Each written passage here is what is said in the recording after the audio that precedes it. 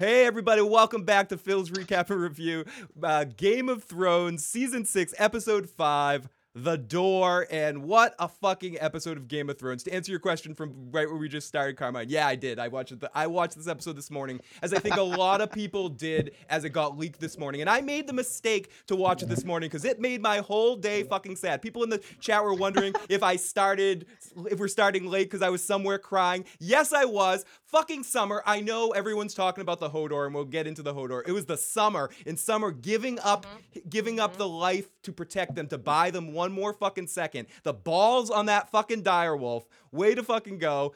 Such an emotional episode of Game of Thrones. One of Someone's putting their Lotus in there. Yeah. 3 minutes. Oh my God. Hoping Lotus would do the same for you, no doubt. Oh, I hope so. But everyone, welcome back to the show. We are here tonight to talk about I'd rather this episode. face Ghost than Lotus. It's so much love. We have everyone in the motherfucking chat right now. We got everyone in the Discord group in the spoiler room. It's great to see everybody tonight, and we're going to get all into this episode. I feel a little weird because most episodes I come out here and I come out, really excited. Oh my God, this was an amazing episode of Game of Thrones, but this was probably one of the most, for me anyways, beginning to end sad episodes of Game of Thrones. Oh God, yeah. It really tugged on the strings. You can talk about the Red Wedding moment, Ned's moment, but those were singular moments. This episode fucking punched me in the balls several times and ripped them out one at a time. I didn't give a shit about the lizards of the forest dying. They dug their own fucking grave. But fucking Bran, you don't go in there. You don't walk into awful neighborhoods without your bodyguard, the Three-Eyed Raven. You're not ready for that. The Three-Eyed Raven could have told him not to do that. I don't know. It's just a really big emotional episode. The Jorah scene really hit me hard too. But I'm not alone. Joe, Dirty Locks, Katie Crow, also got Carmine with us for the first part of the show, and really excited to have them and have the motherfucking chat. Everyone, I don't know, we got to pour out some liquor, but Joe, Katie, what did you think of this episode? Because unlike Carmine and I, you two watched this episode you are just finishing this episode for the first time. So what are your initial Wait, feelings? they didn't watch it before everybody else? No, nope. I even sent it to him this morning to watch it, and he refuted. I did not watch it. I didn't even tell Katie it was out there leaked until like an hour before it started. So, I kind of wanted to, but then I was like, you know what? I want I don't want to be thinking about what happened all day. I want it just right off the bat. We need fresh rants. Yeah. Oh my rant! I have no rant in me. Heartbreak all over the I'm just crushed. Were you teary-eyed, Joe? Did you get a little teary-eyed? Teary-eyed. Oh, I'm gonna say this. Oh. Never before, ever, in any TV show. There's been movies. I've watched movies, and I've cried. I've cried from the start of movies to the end of movies.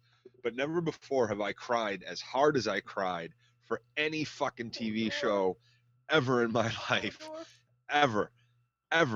Not like my jaw was open. I was crying. I was blowing my nose. I was just. I'm about to start crying again. It was horrible, awful. Horrible stuff. Awful. Horrible stuff.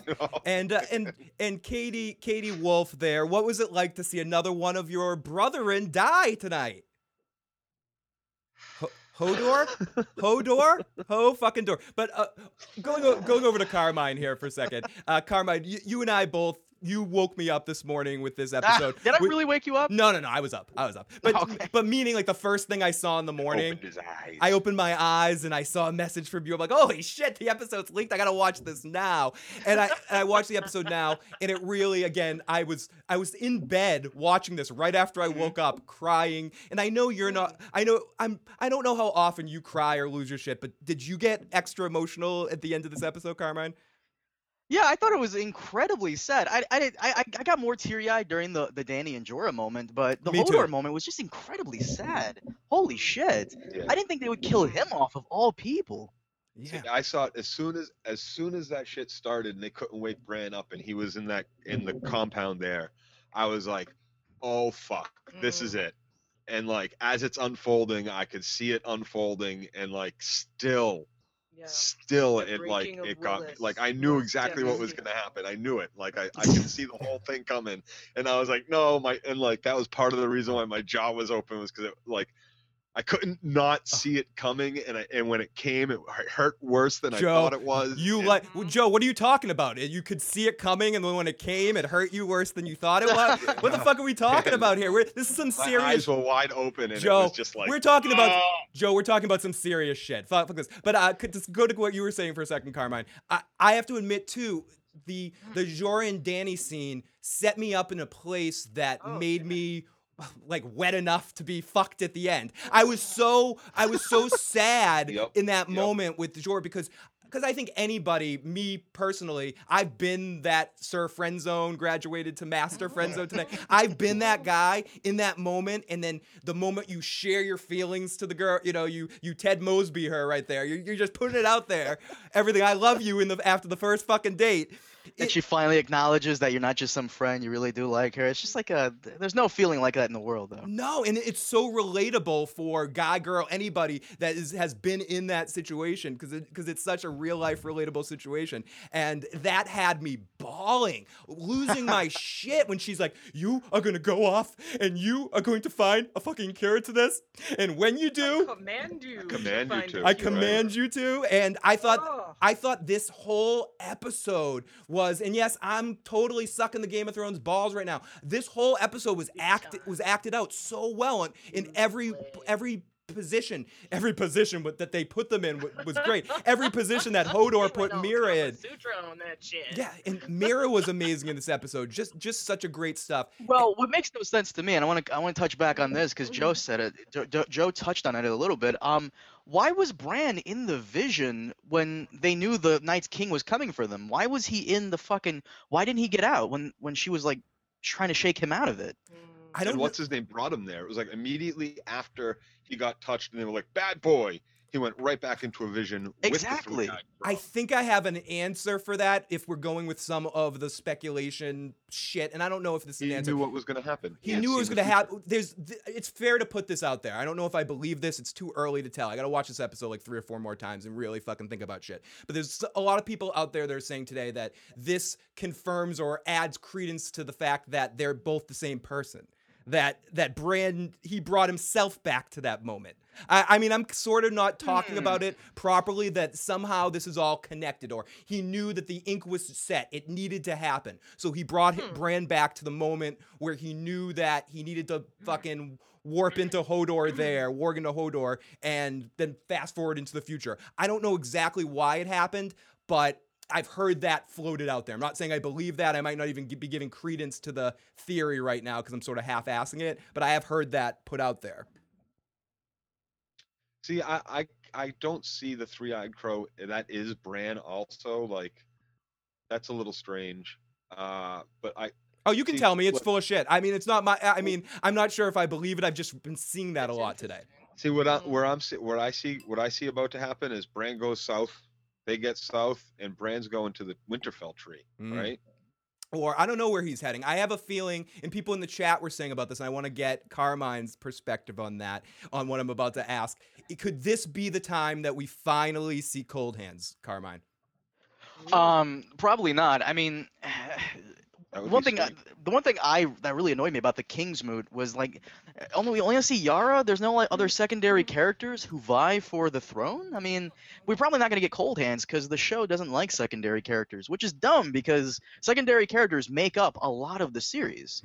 Yep. Someone said that theory. Now I'm getting into Preston Jacobs' tinfoil zone. Hey, I'm just repeating a theory I heard. If Bran makes the Mad King mad, then the Targaryens are crazy thing is not real. Someone in the chat. King's Moot looked cheap, someone said. And then this is good while we have you here, Carmine, because we were talking about this a couple weeks ago too. What was your take on the King's Moot in general? I was just writing the script too. Fucking. They just made Euron Greyjoy a slightly less crazy version of Ramsay. Like he's not a major player. There's no horn.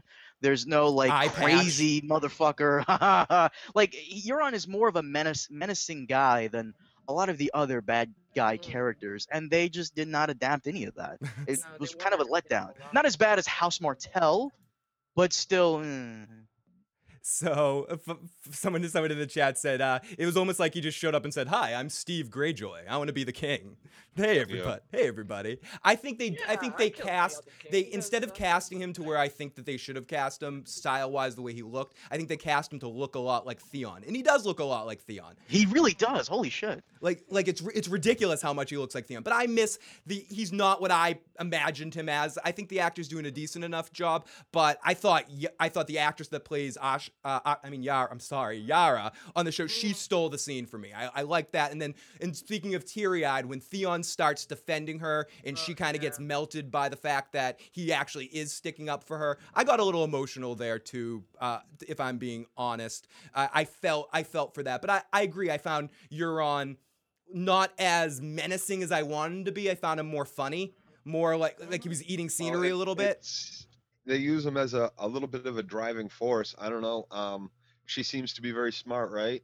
She's so far the smartest of the Ironborn that I've seen. Where do you think she's headed with all those ships? She's heading to beat him to see Daenerys. Yeah. Someone was asking that in the chat. Capitalize on power. Yeah, he's absolutely heading. They're absolutely heading there. And someone else pointed this out. Euron's like, yeah, just build me 1,000 ships, and there's a lot of trees on those islands. Yeah. I want to get this, Joe. How long is the 1,000 ships going to take? Like 5 years to get that much wood? At least. I mean, first off, there's no timber on those fucking islands. He did say they took all our ships. Just they took all our best ships. Yeah. So they do have ships to get to the mainland, but they have to go over to the mainland. They have to go cut down all the trees because there's not too much fucking timber left on these fucking islands. Did you see? Have you seen them? They look like rock. Shores. It's a mining colony as well. Like they're gonna have a lot of work to be building ships to be catching up. Like he did. Well, they could steal them. But what was that? What was that, Carmine? They could steal them from the Tyrells if they decide to do that. They'll steal them from the Tyrells and from all up and down every ship they come across, they'll seize. So someone said 1,000 ships for season 15. Next episode, Euron is chasing them in a paddle boat, says Corey Mitchell. Yeah, that would take 1,000 ships would take a long fucking time to build. Caitlin. Yeah, but not only that, he's offering Dany ships. I mean, she's fucking queen. She can either build them, buy them, or if she's in a hurry, she could just take some of them from like the neighboring cities. Yeah. What are you offering her ships? I mean, you got to do better than that, motherfucker. Now, right. I mean, at this point, she is going to be the queen of all these cities, and she'll be able to build. Yeah, he's going to get the cock. You're right, Katie. He's going to get the cock in there. Carmine and Joe. I'll get this to Carmine, and then I'm curious what Joe and Katie think as well. Do you think that Euron is the one that blew up Dany's ships? There's actually a really fun theory. I don't know if you guys remember this. Maybe it was Joe who said this. I forgot who said this, but in season 2, when Jorah is meeting Quaithe, there's a guy on the bed who's butt naked, and she's painting him. That could have probably been Euron. So yeah, Euron could also be the Harpy who's commanding them to like burn shit and all that. So it's possible. Well, it wasn't me who said that. It wasn't you who said that? Well, someone like I really like that. That harkens back because Euron said he's been all over the world, and it would make sense that he's the naked guy being painted by Quaithe in season 2 when Jorah comes to see her. Ooh, someone did a poll, just sent me the results. What death were you more sad over? Hodor ekes out Summer by 1 vote, and so I think No, see, because where's my vote? Summer primed you for the no, Hodor I wasn't. Experience too. Ultimately, I wasn't too upset about the death of Hodor of Summer. Yeah, I would have liked to have seen Summer not die, leave with them, maybe just use the green creature thing, the children, to do that once. But I think it opens, Joe. I think what it does is it opens up the Hodor. I'm sorry. It opens up the door to allow. Sorry, that was horrible. That was fucking horrible. Too soon, Phil. Sorry, assholes. Sorry, assholes. It opens up the door for Bran to warg into bigger things like possibly dragons and stuff like that. Is where right, because he warged into the past Hodor to get the future Hodor to do something now. Yeah, That's some some fucking serious talent, that's some right? Bill and Ted shit. Okay, one gripe. I don't want to get into minor nitpicks, but one little minor nitpick I want to get into because we haven't talked about the mention of the Blackfish tonight yet, or any of the Sansa and the Sansa and Littlefinger thing that I want to definitely get Carmine's thoughts on before we go. But I do want to point out we're talking a lot about Bill and Ted stuff with back and forth in time. There's also another Bill and Ted moment where Brienne and Sansa seem to just be okay with the fact that Jon Snow came back to life. There was a line in Bill and Ted's Excellent Adventure when Billy the Kid, you seem to be really easygoing about time travel or something like that. Everyone's just really casual about the fact that Jon came back to life. Jon's brooding, considering what he's been through. Ha ha ha ha, he came back to life. And they're just joking about it. I mean, the dude came back from fucking the dead. Is that normal? I mean, does it happen often? Have they seen it? It's happened before. Not to the point where Brienne or Sansa have ever heard shit like that before. If I went somewhere and I've never heard that shit and I found out Katie's like, yeah, Joe came back to life, I'd be fucking like have like a finger in my ass about it for like a week at least. Here's the thing. I'd be asking questions. Here's the thing. Even in you know, even in our world, right? There was a big problem with burying people alive who we thought were dead, to the point where they used to put bells on with little ringers from the inside of the coffins to be rung. So it does happen that people are, mostly dead and not all dead. I'm not quite dead yet. Yeah, but this is different. He got stabbed, bled out, and came back to life. Well, he didn't. He mostly bled out. Whatever. There was a little bit left. He was slightly breathing, not enough to raise his chest. Like, come on. I mean, shit happens, right? So, like, shit happens. Shit does happen, man. Okay, fair enough. I mean, but take Beric on Darien. They'll deal with it after they take back the north. Yeah, I mean, Beric was cleaved in half. I mean, that was like, and then he was whole again. I mean, that. But Sansa and Brienne didn't. Sansa and Brienne didn't see him stabbed a million times. They only kind of heard about it. No, fair enough, Joe. I want to go over to Carmine for a second and get your take on something I'm wondering about, because I can't make a read on Littlefinger. Did Littlefinger know about Ramsay or not? Do you believe him, Carmine? Well, in season 5, he even said how when he was talking to Ramsay, he goes, I think he was talking to Ramsay or Roose. He goes, "You're fairly new on the scene. I haven't heard much about you." So I can believe it. I mean, Littlefinger has spies everywhere, but he doesn't know everything about everybody. Ramsay is fairly new on the scene. He just became legitimized at the end of season 4. At the beginning of season 5, Peter meets up with them and arranges the marriage. So I don't believe he knew to the full extent how crazy Ramsay was. So I got to side with Peter on that. Yeah. He didn't really know. I don't think he knew. I'm kind of in I don't think Katie agrees with us, but I'm kind of in the same boat that I really believed him. I don't know. There was something about the way he was saying it. Maybe he just conned me. I believed it. But I do want to continue with that scene a little bit with you and just go into, he was able to manipulate her again. Carmen, he was able to use his Littlefinger powers at the end to stab one of his little fucking things stuck to the wall there, with reminding her that Jon's her half brother. It's Jon's army, not her army. And for whatever reason, Sansa decided to lie to Jon and lie to everyone about that information. Why do you think she chose to lie about that information? Oh, me? Yeah. You want coming to me? Yeah, coming back to you. What do you think?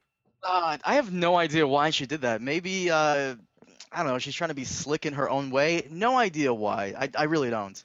And to go over to Katie now. Katie, so you think Littlefinger was just bullshitting? Because most people in the chat say Littlefinger knew, don't underestimate him. Some people say Littlefinger didn't know. What's your take on this, Katie? Okay, you start with the family sigil.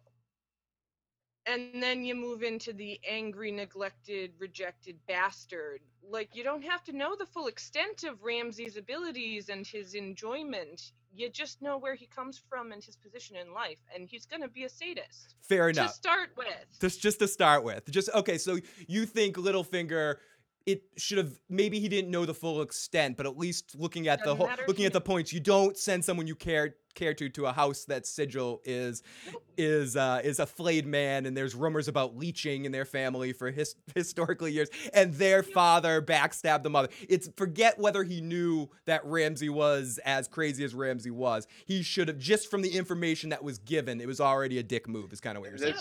There's that. Yep. Right then and there, the Boltons were part of the Red Wedding. Tortury, rapey, murdery Period. family. That is enough to say no. He already had Sansa. He didn't need to go marry her to the ruling family of the North.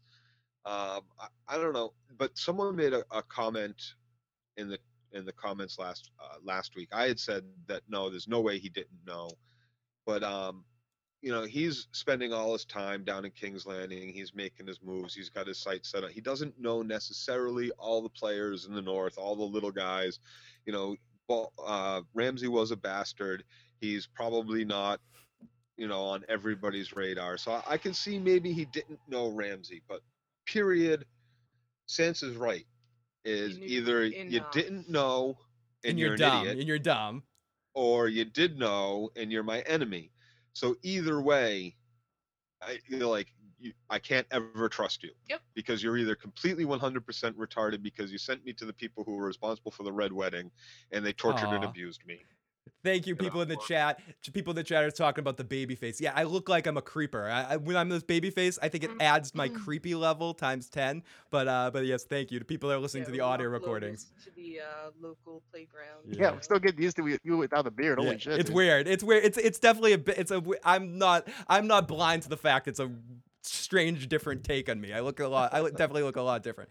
I look a lot friendly with the. I noticed your cheekbones too. Yeah, it's horrible, dude. Isn't it horrible? I got cheekbones and shit. You don't want to see what's going on in here, dude. It's fuck you, Katie. Fuck you, Katie. Stop it, Wolf. Don't howl at me.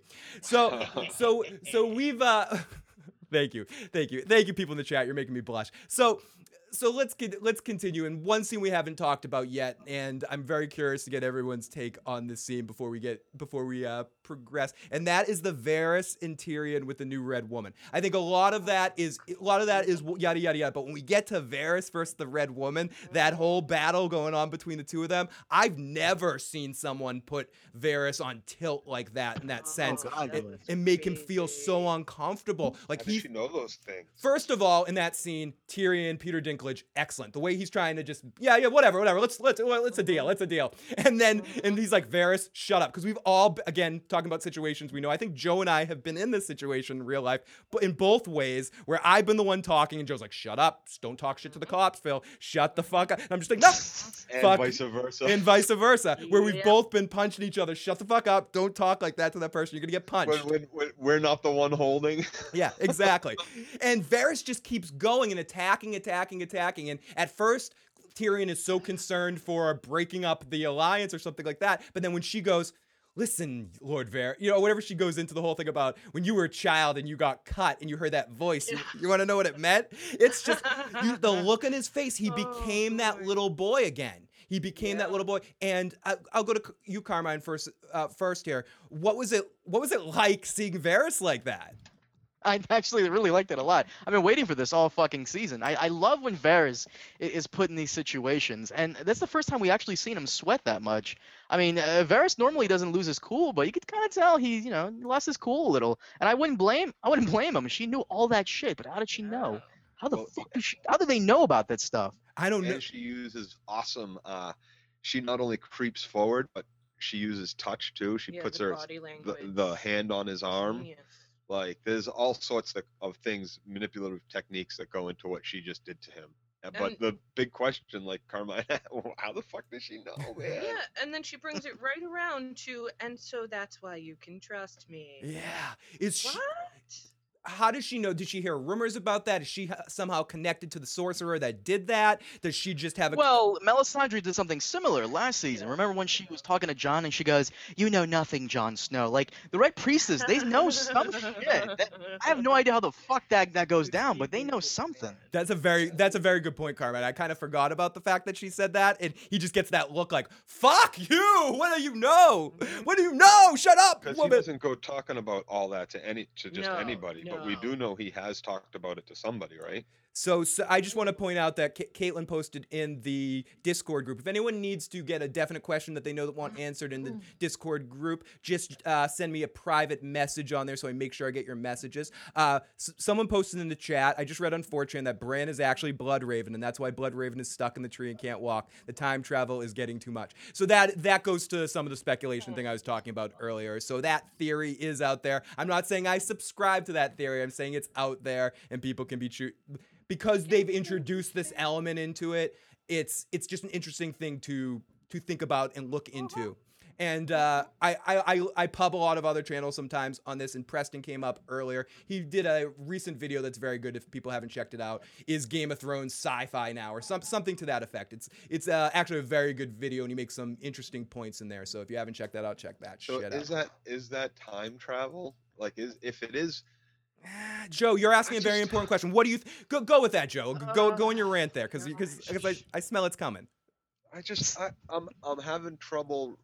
The whole thing. Okay, I can understand the flashing back, like the visions and going back and seeing past and shit. I have trouble with any kind of seeing the future shit, because even the trees haven't seen the future and nothing has. And then you get into the realm of they're in the same space and time. How does that end up happening? Like, I can understand watching, dude, being time there, dude, I'm sorry, plane watching, but not. They're in the same plane interacting.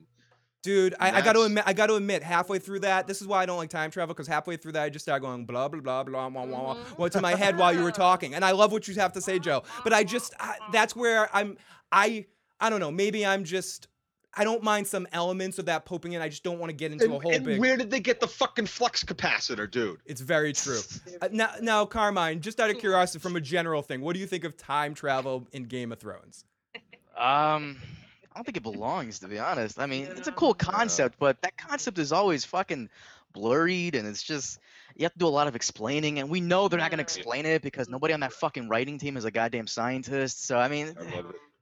Someone says it's called a causality loop. Yeah, we've seen this shit in Star Trek. It happens in Star Trek. I mean, I don't mind some. It's always poorly explained. This reminded me a little bit of All Good Things, and that if people have seen that, I'm not going to ruin the episode, but of how the ultimate solution you find out is always happening. It always has to happen. It's all a big circle. I think it's more that than specific time travel. I think it's more. I don't know if we're going to go the route of Bran whispering in the Mad King's ear and all that sort of shit. And I don't know if I want it to go in that direction. But I mean, I'll have fun regardless. I'll just put my hat on, flip it backwards, and just ride down this fucking mountain. Now does this opens the door. This absolutely opens the door for, as Bran gets older and gets more powerful, would he then not try to warg in one of these visions of the past, warg into someone else aside from Hodor? Well, there is an article. What was that? Mind, but traumatized from that episode. Carmine, what were you saying about the article? There's an article, I forgot to send it to you, about, there was an interview with the guy who does the High Sparrow. It was like in Polish or something. It was on Watchers on the Wall. And apparently, the actor who plays young Ned Stark, apparently there's going to be a very big revelation with him and Bran at the end of this season, because he did talk about how, before this episode, how he would be briefly in episode 5, which he was, so I'm inclined to believe it, that there's going to be a very big revelation that's going to include Bran and himself, and they're probably going to meet each other or have some kind of connection. No idea. Very but interesting. That's what he said. And I also think it's interesting to note that the moment he decided to bring him back, where we actually got to see Brandon Stark, the other Brandon Stark tonight, and what's Ned's dad's name? Rickard Stark? Is that correct? Something like that. Something like that. So we got to see all of them, and that's a focus. Someone said Star Trek sucks. Yeah, it does. Star Trek super sucks. I love it, though. It's awesome. Young Ned in episode 6, briefly in episode 10, longer, someone says. I agree. Star Trek's daytime soap opera in space. Yeah, it is. It's awesome. Hey, someone said, hey, don't badmouth Spock. Sorry, just jumping into the chat for some Star Trek. I can't take any more direwolf deaths. Bran is Macabra's blue eye. Bullshit, he's not. Oh, then we get some George R. R. Martin issues. Oh, and one other thing before we get too far, I'm going to open it up to some phone calls here in a second. The one interesting line I want to overanalyze a little bit when John is leaving the wall at the end of the episode and leaving Ed in charge, and he says to Ed very clearly, "Don't knock the wall down, or don't let the wall fall down." And Ugh. could it be more obvious foreshadowing for the wall coming down at the end of the season? I mean, maybe I could be wrong, but I also subscribe to that belief of, I think a couple people do, that one of the last things we're going to see at the end of the season, I feel like, is the wall coming down, and that's Oh, going to be, God. I just feel like that's happening, or happening at the very beginning of next season. Whether there's 20 episodes left or just the 13, whether that 13, I'm hoping that 13 was, they just kind of put it out there to see, and then it's going to end up being 20. But all the reports I hear, generally speaking, is that it's probably just going to be 13 episodes. So it seems like they need to get to that quick. That's the next logical place that the White Walkers go next, after they took care of Bloodraven. Now they just got to head down to the wall, I would assume. Right. And see, what I see happening is Bran getting to Winterfell. By the time John gets that castle taken, he gets into that tree and starts working his magic from there. And that's where they hold off from Winterfell, because it's been said that, 12 men can defend Winterfell with those walls True. from thousands. Well, what if Ramsay wins the battle, Joe? Yeah, enough of that.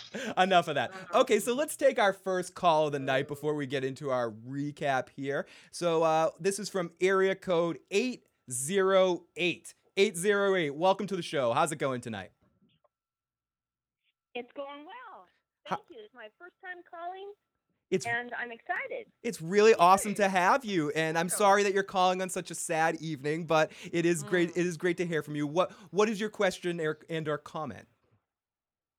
Well, I have several comments. I love Yara, but it takes way longer to build a ship than it does for Yara to get over to Dany. She's gonna rather do Yara than she will want to do Euron. Agreed. I'm so on board that Dany doesn't like. Well, she does like Dario, so I don't know. Maybe she might be into Euron. Euron's not Dario. There's a big difference. There's a big difference between them. Okay, fair enough. One's a dirty pirate. I hear you. So, I guess the other one did kill his captain. The other captains, the other leaders of his little troop. I just don't see Euron being as slick and charming. As we're supposed to pretend. Katie, he is not charming. Not it. She's all about girl power. Yes. Yes, absolutely. What is somebody? Keep going. I'm sorry. Barrows, he looked like he was going to pee his pants when the Red Woman talked to him. and we know from biology of how everything's going on down there. That would be a very messy situation if he had to. That would be a nasty situation. I love Sansa. I loved it when she gave John the jacket that she made. That was so warm and fuzzy. I loved that. And I loved how she didn't take any shit from Littlefinger. And I think that the reason that she didn't tell John was because she was protecting him, because she knows the Tullys won't follow him because of Catelyn. Yeah. And that they'll follow her. Good That stuff. Is a great point. Great point. That is a great point. And thank you so much for calling. Yeah. We really appreciate it. Thank you so much. All right. Thank you. And I love you, Katie. Sorry about your loss. Oh, that's very nice. Very nice caller. Thank you so much, caller. I want to go to something Carmine said in the chat. That's funny because where's Euron's eye patch? Someone was asking, and Carmine said the showrunners need more budget for killing off Summer, so no eye patch. Yeah, they needed to save some money. There was no point in having that fucking wolf be killed off that easy, other than they need to ease the budget for more crap. There is no point. That was just fucking right. stupid. That felt really weak, especially where 30 seconds later or 3 minutes later you have the fucking Child of the Forest doing the exact same thing, and like they make it like we're supposed to feel bad about her dying too, when all they did was set up for, oh good, okay, fine, that's what you deserved that. Well, they created these. Have a good night, too. lady. They should sacrifice themselves Right. to save. Like, so I felt it was a waste in of killing the wolf. So it didn't really sadden me as much as it upset me. yeah, it made me more angry with the choice rather than, especially to do the same thing with another character 30 seconds later in this like Yeah. immediate down the hallway. Like, okay, now like and then they did it with Hodor. Like 3 of them. They did it 3 times in a row. But the Hodor one, really, that I cried. Well, they drew The that one. the Yeah, Hodor that one was- the They Hodor really one was milked done the that. best from just a Hardcore. scene standpoint, the way it was set up and mixed with the flashbacks and hearing that kid, the young Oh. Willis Walda screaming, "Hold the door, hold the door, hold the door," was just freaking horrible. Now let me say, Ah. I would have thought like this is what if producer Joe would have had that wolf outside the door ripping arms off of the creatures that are sticking through, ripping apart Hodor.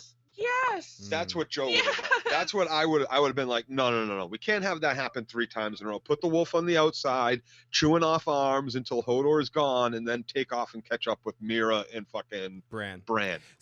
I do want That's to good. I like pop that. in the chat Yes. because before this comment rolls by, Lazy Bazooka, who has a great, amazing picture of Danny DeVito going on that I'm loving. Nobody at the King's Moot cares for the fact that Euron kills his brother. Fucking fail. Nobody Yeah, gives 2 no, shits. eh. And kill whoever big deal. whatever lord or king you want to kill in Westeros, have at it and have his seat. That should be the fucking like, come to Westeros and be a lord of your own. Yeah. Murder and rape and rule the land for your own. If you can slay, you So- can rule. Well, there is a reason behind that. It's I think it's because not a lot of them liked Balon. They thought he was a Yeah. fucking idiot. I mean, he had a bunch of the Ironborn just hold strongholds and castles, and they're not those type of people. They can't fight in the field. They're just Vikings and pirates. They're good at coming in, fucking your shit up for like 5 minutes, and leaving before reinforcements come. Yep. They focus a lot on hit and run tactics, not capturing fortified positions. They Yeah. suck at that. Yeah, someone in the Yep. chat said it well. He was quite the douche, so it was fine. It was fine. But like, It's fine. let's like, there's you can count all the lords that have died, not just that one. Like there's Ruse and I don't know. The list goes on and on. Nobody liked Eris either, but everyone Aaron. still gave Jamie shit for being a kinslayer. Yeah, Iron Island's false dude. strength. Oh, and someone also said, I think Bill said, scrolling up about the boats, you're going to need more than 1,000 boats to get the 100,000 Dothraki over to Westeros. Right. Yeah, that's what, like 2-3 days of construction. Right. You're gonna have to Not be a like big deal. shipping back and forth across the Narrows. For You quite a while. need to get like 10 Flokies going on there for anyone that knows what the fuck I'm talking about.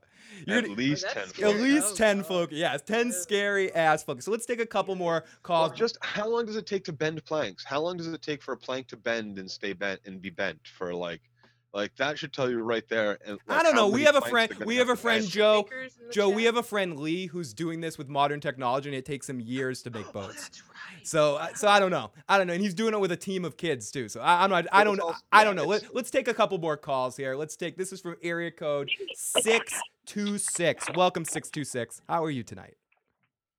4 years. 4 I'm doing years. good. How you doing, Phil? I'm doing well. How about yourself?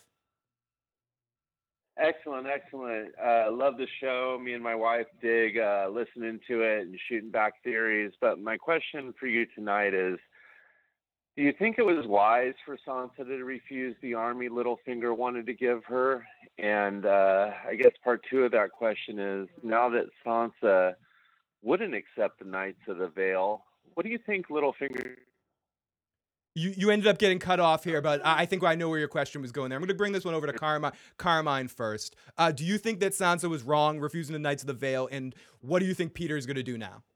Yeah, she was fucking wrong. Look, I understand you're upset at this guy that he basically arranged the marriage between you and your torturer, but let's set that aside for a minute here. You want Winterfell? The Knights of the Vale have one of the freshest armies in the fucking kingdom. They have not, them and House Martell have not committed any soldiers to any battles in the past 2 years that the show has been going on. So she was kind of dumb and not taking it, because I think they have around 20 to 40,000 men. Yeah, something And the ridiculous. Boltons have around 5 to 10,000, including Umbers and Karstarks. So that could be decided right now if she wanted it to, but she doesn't want to. I want to jump into the live chat for a second. Going into the chat, Stevie Nick says Sansa is far from wise. Then the Finn says Sansa's a moron. No, Sansa should have taken Littlefinger's offer. Normad QQ says, Sansa's dumb, man. No, Sansa was dumb. I feel so bad for Hodor. Sansa is dumb. I just see a bunch of, and lying to Jon, Sansa dumb, fucking stupid, even as tough.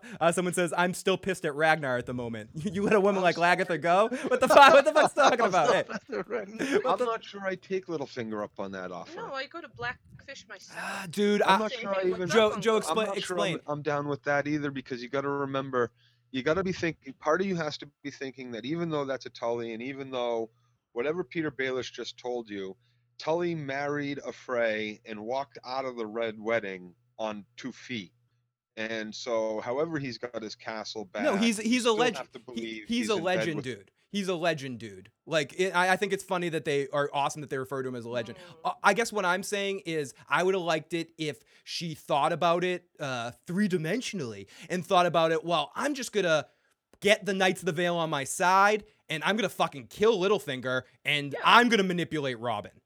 And I'm going to take over this manipulation tactic. She could have thought about doing that, but, I mean, come on, dude. You're letting your feelings get in the way here. Right. You got to think about taking out the Boltons as quickly as you fucking can. Exactly. You use Littlefinger in this situation, then you take him out. You have Brienne on your side. Brienne can literally cut him up anytime she wants him to. Littlefinger's stupid enough to be alone in a room with her. He'll still keep doing that. So Brienne will slice him up anytime he wants. And then Robin is one touch outside the pants, weird cousin action, smile, rebuild a snowman. Do the Knights of the Vale turn around and leave? They don't give a shit. But that's why you use them first, then you kill Baelish. You make sure you use them to get Winterfell back.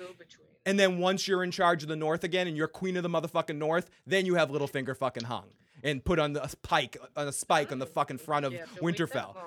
And don't wait that long. And then the Knights of the Vales can go piss off all they want. I think they're going to thank you because most of them probably are like, the only reason we follow Littlefinger is because Robin makes us. Yep. So I don't think they're that loyal to him when it really comes down to it. They're loyal to Robin. I just think it's awesome that even though he put on that Stark coat, he's still not legitimized. There's still nothing to his. You're talking name about to be Jon. called a Stark. You're talking about Jon. Yeah. So I don't know. think That just popped into my head all of a sudden. No, it's connected. No, it's because it's connected because Sansa.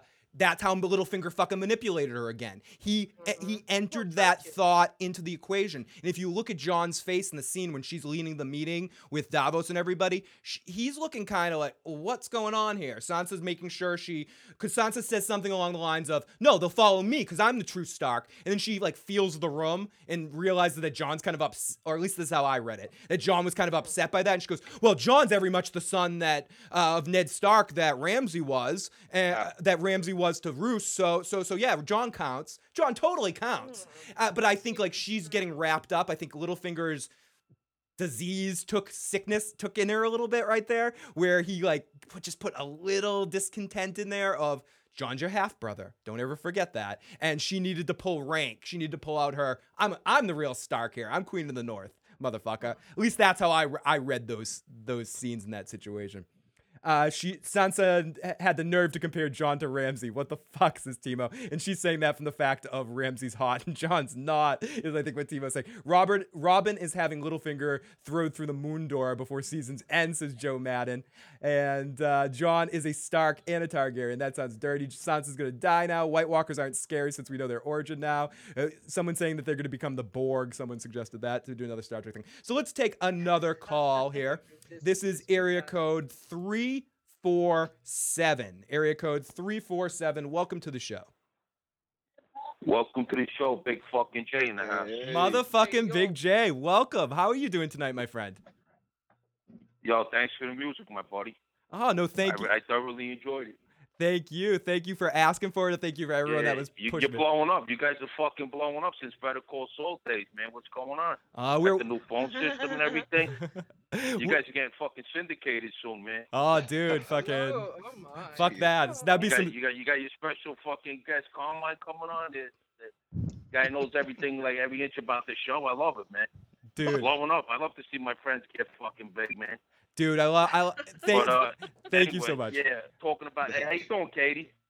I'm good. Every time I listen afterwards, I always hear Katie saying something. I always forget to say hello to her. But listen, I think that you and Joe should have a benefit. You guys should cut your hair off and have a benefit to get like a dildo and put it on Tyrion, man. You know what I'm saying? I think that might work. I think you might be onto something. I think you might be. Big J.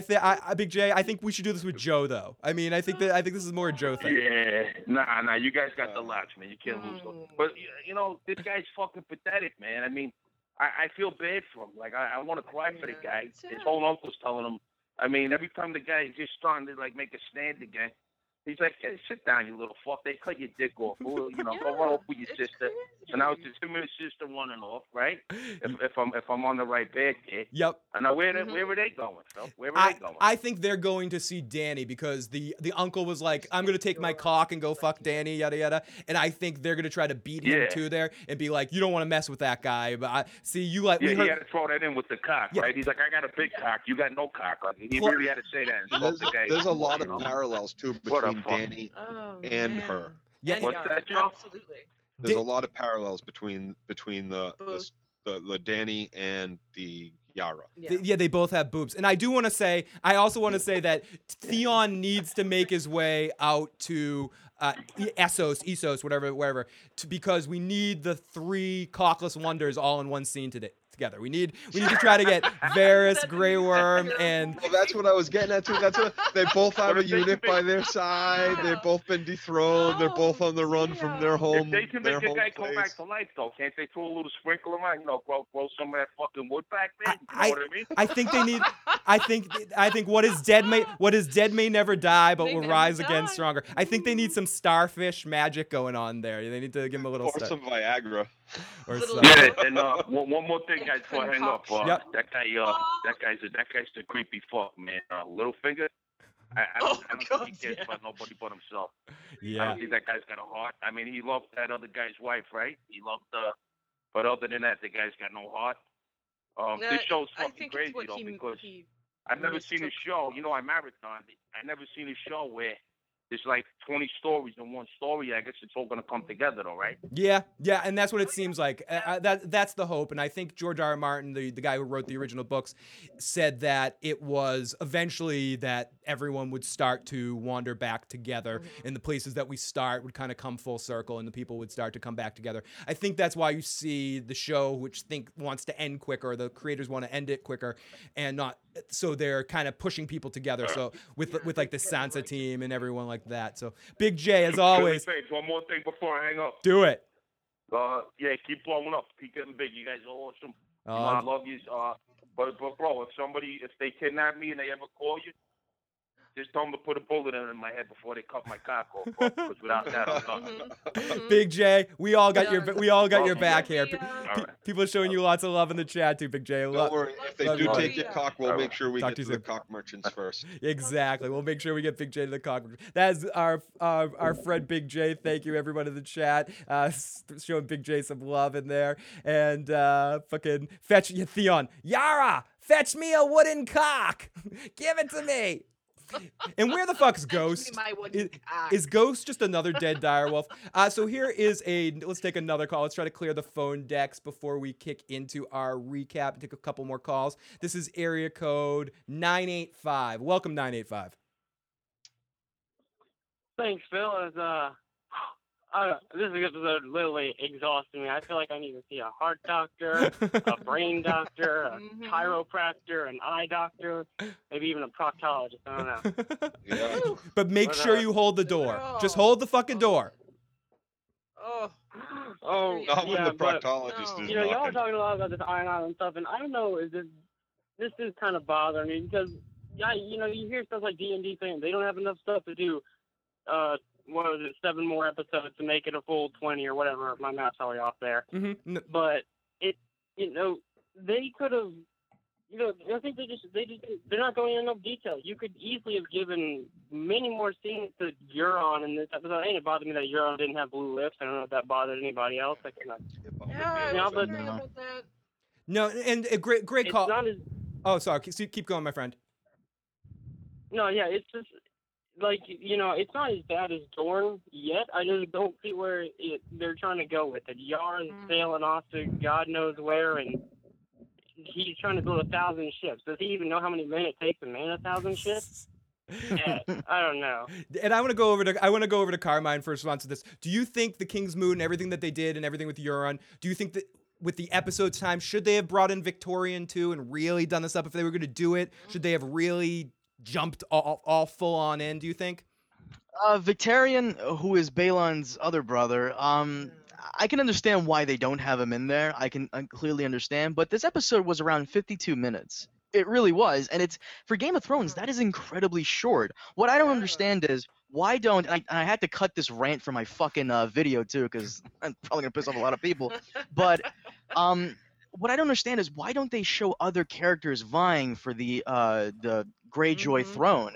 Because a part of this world, what makes it full and big, is these secondary characters. I mean, in season 2, we had Dagmere basically coerce Theon into killing those kids, burning Winterfell, and killing Maester Luwin. And the fucking guy is a secondary character. We only see him for like 5 episodes. Secondary characters make up this show, and they never fucking put these guys in. Ever. And that's what really annoyed me about the Kingsmoot. And Euron just didn't have enough personality for me. I hyped him up a lot on my fucking channel, and now he's just a slightly less crazy version of Ramsay. That's exactly what he is, and I like it fell flat as soon as he got up off the ground. Okay, now let's go kill my niece and nephew. No, it's Joe. Make sure you say it right. It was now let's go make murder. He specifically says murder. He goes. Now we're going to go make murder. Yeah, he goes. Where's my niece and nephew? Good. Now let's go murder them. Let's go murder them. Yeah, let's go have some fun. That was kind of. Oh, I think we have a message from the Fingers. Hello, Phil, Joe, Katie Crow. I just wanted to say, I've always looked at Sansa as the Catelyn that I could actually achieve in this world. Anything that Catelyn asked for, I dare not refuse. If I could not break Catelyn, I'll break Sansa as well. Oh my God, so fucking Remember, creepy. I will do anything to get what I want. Fucking Littlefinger telling He's us. got the accent down pretty much. That's basically that's what a motherfucker sounds like. Dude, fucking A. Good job as all Littlefinger. People in the chat.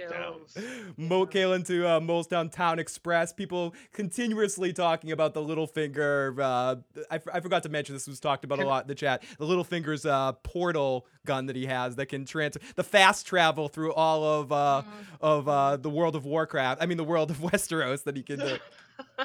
You know what I thought was precious?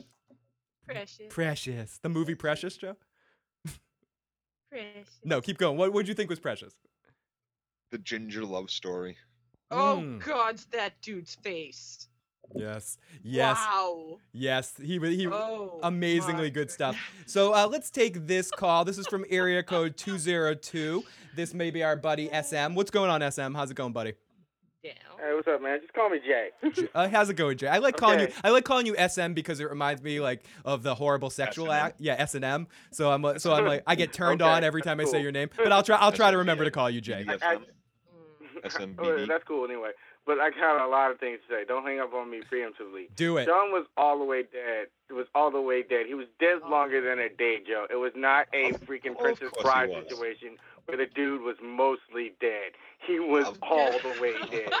Okay. I also wonder if that also means that like people will try to get into the Night's Watch, bring a red priest with them, and then like learn how to sword fight and other shit they need to know, and then have like someone stab them in the chest, and then have that red priest like revive them so they can get out of it.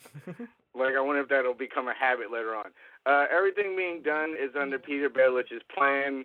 With the Boltons are weaker now because they have lost Roose and they have Ramsay leading them. I don't know if that was exactly his plan, but somehow I think he sent Sansa in there to like weaken them by like planting things in Ramsay's head, or Sansa could be a spy for him, giving him the information. So either way, I think it was in his plan. Everything that was done with time travel was always the way it was supposed to happen. It's just causality going around. The Red Priests need to have a meeting about who the fuck is Azor Ahai, because you got one over here is like it's Jon Snow, one believes it's Dany, one even looked at Tyrion like he was Azor Ahai at one point or whatever. Sansa should tell John in private about what Peter said, even if she told that story to protect him. She should let John know in private that that's how she knows, because not knowing the truth will hurt John later. I would rather have the R plus L equals J theory answered than the how is Hodor theory or thing answered. The amount of people didn't seem to the amount of people that Yara and Theon had didn't seem like enough to sail all those ships. Mm-hmm. She does need the Knights of the Vale, but Sansa can still get them by talking to Robin. She doesn't actually need. Yeah, I mean that's the thing. What's the name for that? Sansa would never outsmart Littlefinger. You need a Tyrion or a Varys to do that, and if she did, I would just call that bullshit writing. Bam. Because Peter has proven to be one of like the 3 smartest people left in the entire story. And I'm gonna put you on hold. I'm gonna put you on hold for now. Good points for SM. I'm gonna put you on hold. I'm not gonna hang up with you. I will connect back with you in a second. I just want to give a couple of other people some calls that have been on hold for a long time. This is area code 601. Welcome 601. I know you've been on hold for like a crazy amount of time. What's going on? Hey, what's up, Phil? It's Heath, guys. How y'all doing? Doing great, Heath. How's it going, buddy? Good. I just got 2 quick questions, and I got a statement for Carmine. Number one question: where are Theon and her sister going with the ships? Nobody even talked about that. I mean, are they going to rape and pillage, or are they going somewhere to hide? What are they doing? Yeah, I think. Do you think we'll get like a cool scene, like at the end of the whole series of having the big battle, with the Walkers and everything, where Hodor, maybe Bran is like warged into a dragon and he has to kill Hodor? Because let's face it, Hodor is going to become, he's going to become one of those. So you're saying Hodor is going to become a scary white, and so is Summer. So yeah, and I think to answer. To answer your first part of your question, I think they're heading to Daenerys. Right. Yep. I'm sorry, guys. I was just going to tell Carmine, our love of Game of Thrones surrounds and binds us together. He'll know what that means. I'm sorry. Good call. Our love for Thrones, it surrounds and binds us together, and it's just the start of the discussion, mate. I know what you're talking about. Fucking great stuff, right? Great stuff right there. Let's take area code 718. Area code 718. Welcome to the show. Hello? Hey, what's going on? Oh my gosh, hello. I'm a first-time caller. I can't believe I got through. Yay. No, thank you. Thank you for your first time. How are you guys? We're doing great. You were going to say a first-time crooner? You were going to sing to us? I'm a first-time crooner. Yeah, I was just blanking out for a moment. I was not expecting you guys to pick up. That's why. I love you guys' show. I've just been kind of lurking in the background, but decided I wanted to call because this episode was just jam-packed, and there was a lot going on. It was very emotional. But I just wanted to make a few points, I guess. I totally agree with Joe. I think he said it earlier that the way they killed off Summer was just ridiculous. I mean, I think it was a total waste, too, because she was kind of in a no-win situation. She was already completely outnumbered, and she just died right away. She didn't even get a chance to be like a true savior wolf. So I think that was just completely wasted. Mm-hmm. And I just wanted to get you guys' opinions on what you guys think about the fact that the Night King was able to touch Bran. Do you think this is something the Blood Raven kind of knew that this was the way things were going to unravel? Did he know that Bran was going to get into that situation? Because he didn't really seem surprised. Mm-hmm. Or actually, he did seem a bit surprised when the Night King touched Bran and Bran woke up. He seemed a bit surprised about that, but everything else afterwards, like having Bran warg into Hodor and all of that, he seemed very calm. Like he kind of knew it was gonna happen. Good, great call, and thank you so much for calling. And we'll touch upon that. So what do you guys think about that, Joe and Katie first? What do you guys think? I think the Three-Eyed Crow just didn't want it to happen so quickly. But Okay. I think he always knew this was going to happen. Yep. And Carmine, do you think the Three-Eyed Raven knew that, or I think he knew that the Night's King could touch him. I mean, I think One minor thing I want to talk about, because we often talk about like the spoilers, what we don't want to be spoiled and stuff like that at times. I wish they actually kept that out of the trailer. In retrospect now, I wish they kept the fact that they had the Night's King touch him out of the trailer, because it was it still meant a lot to me, but that's a really big moment to show in the trailer. So what do you think about that, Carmine? Yeah, no, I agree with you. It's like the Terminator Genesis trailer where they showed the entire movie in the fucking trailer. I don't think they should have done that. I agree with you. I think they should have saved that. As for the Night's King touching him, I don't think Bloodraven knew that could be possible, but in the back of his head, he knew something had to be, something like that could be done, because as we see, green sight, isn't that like, that has a lot to do with the Children of the Forest, and as we saw, the White Walkers are a product of the Children of the Forest. And they said that before too. Huh? They said that before too. Last season, they said the same magic that created them is what keeps them out of this place. Exactly. So he had to have known in some respect that that would have happened, but I still think he should have warned Bran ahead of time, like, hey, don't, if you see the Night's King, get the fuck out of there. Yeah. Don't let him touch you. Yeah, I agree. He should have given him warning, like, don't go back there without me. We never actually saw that. Maybe he did, but they didn't show it on screen.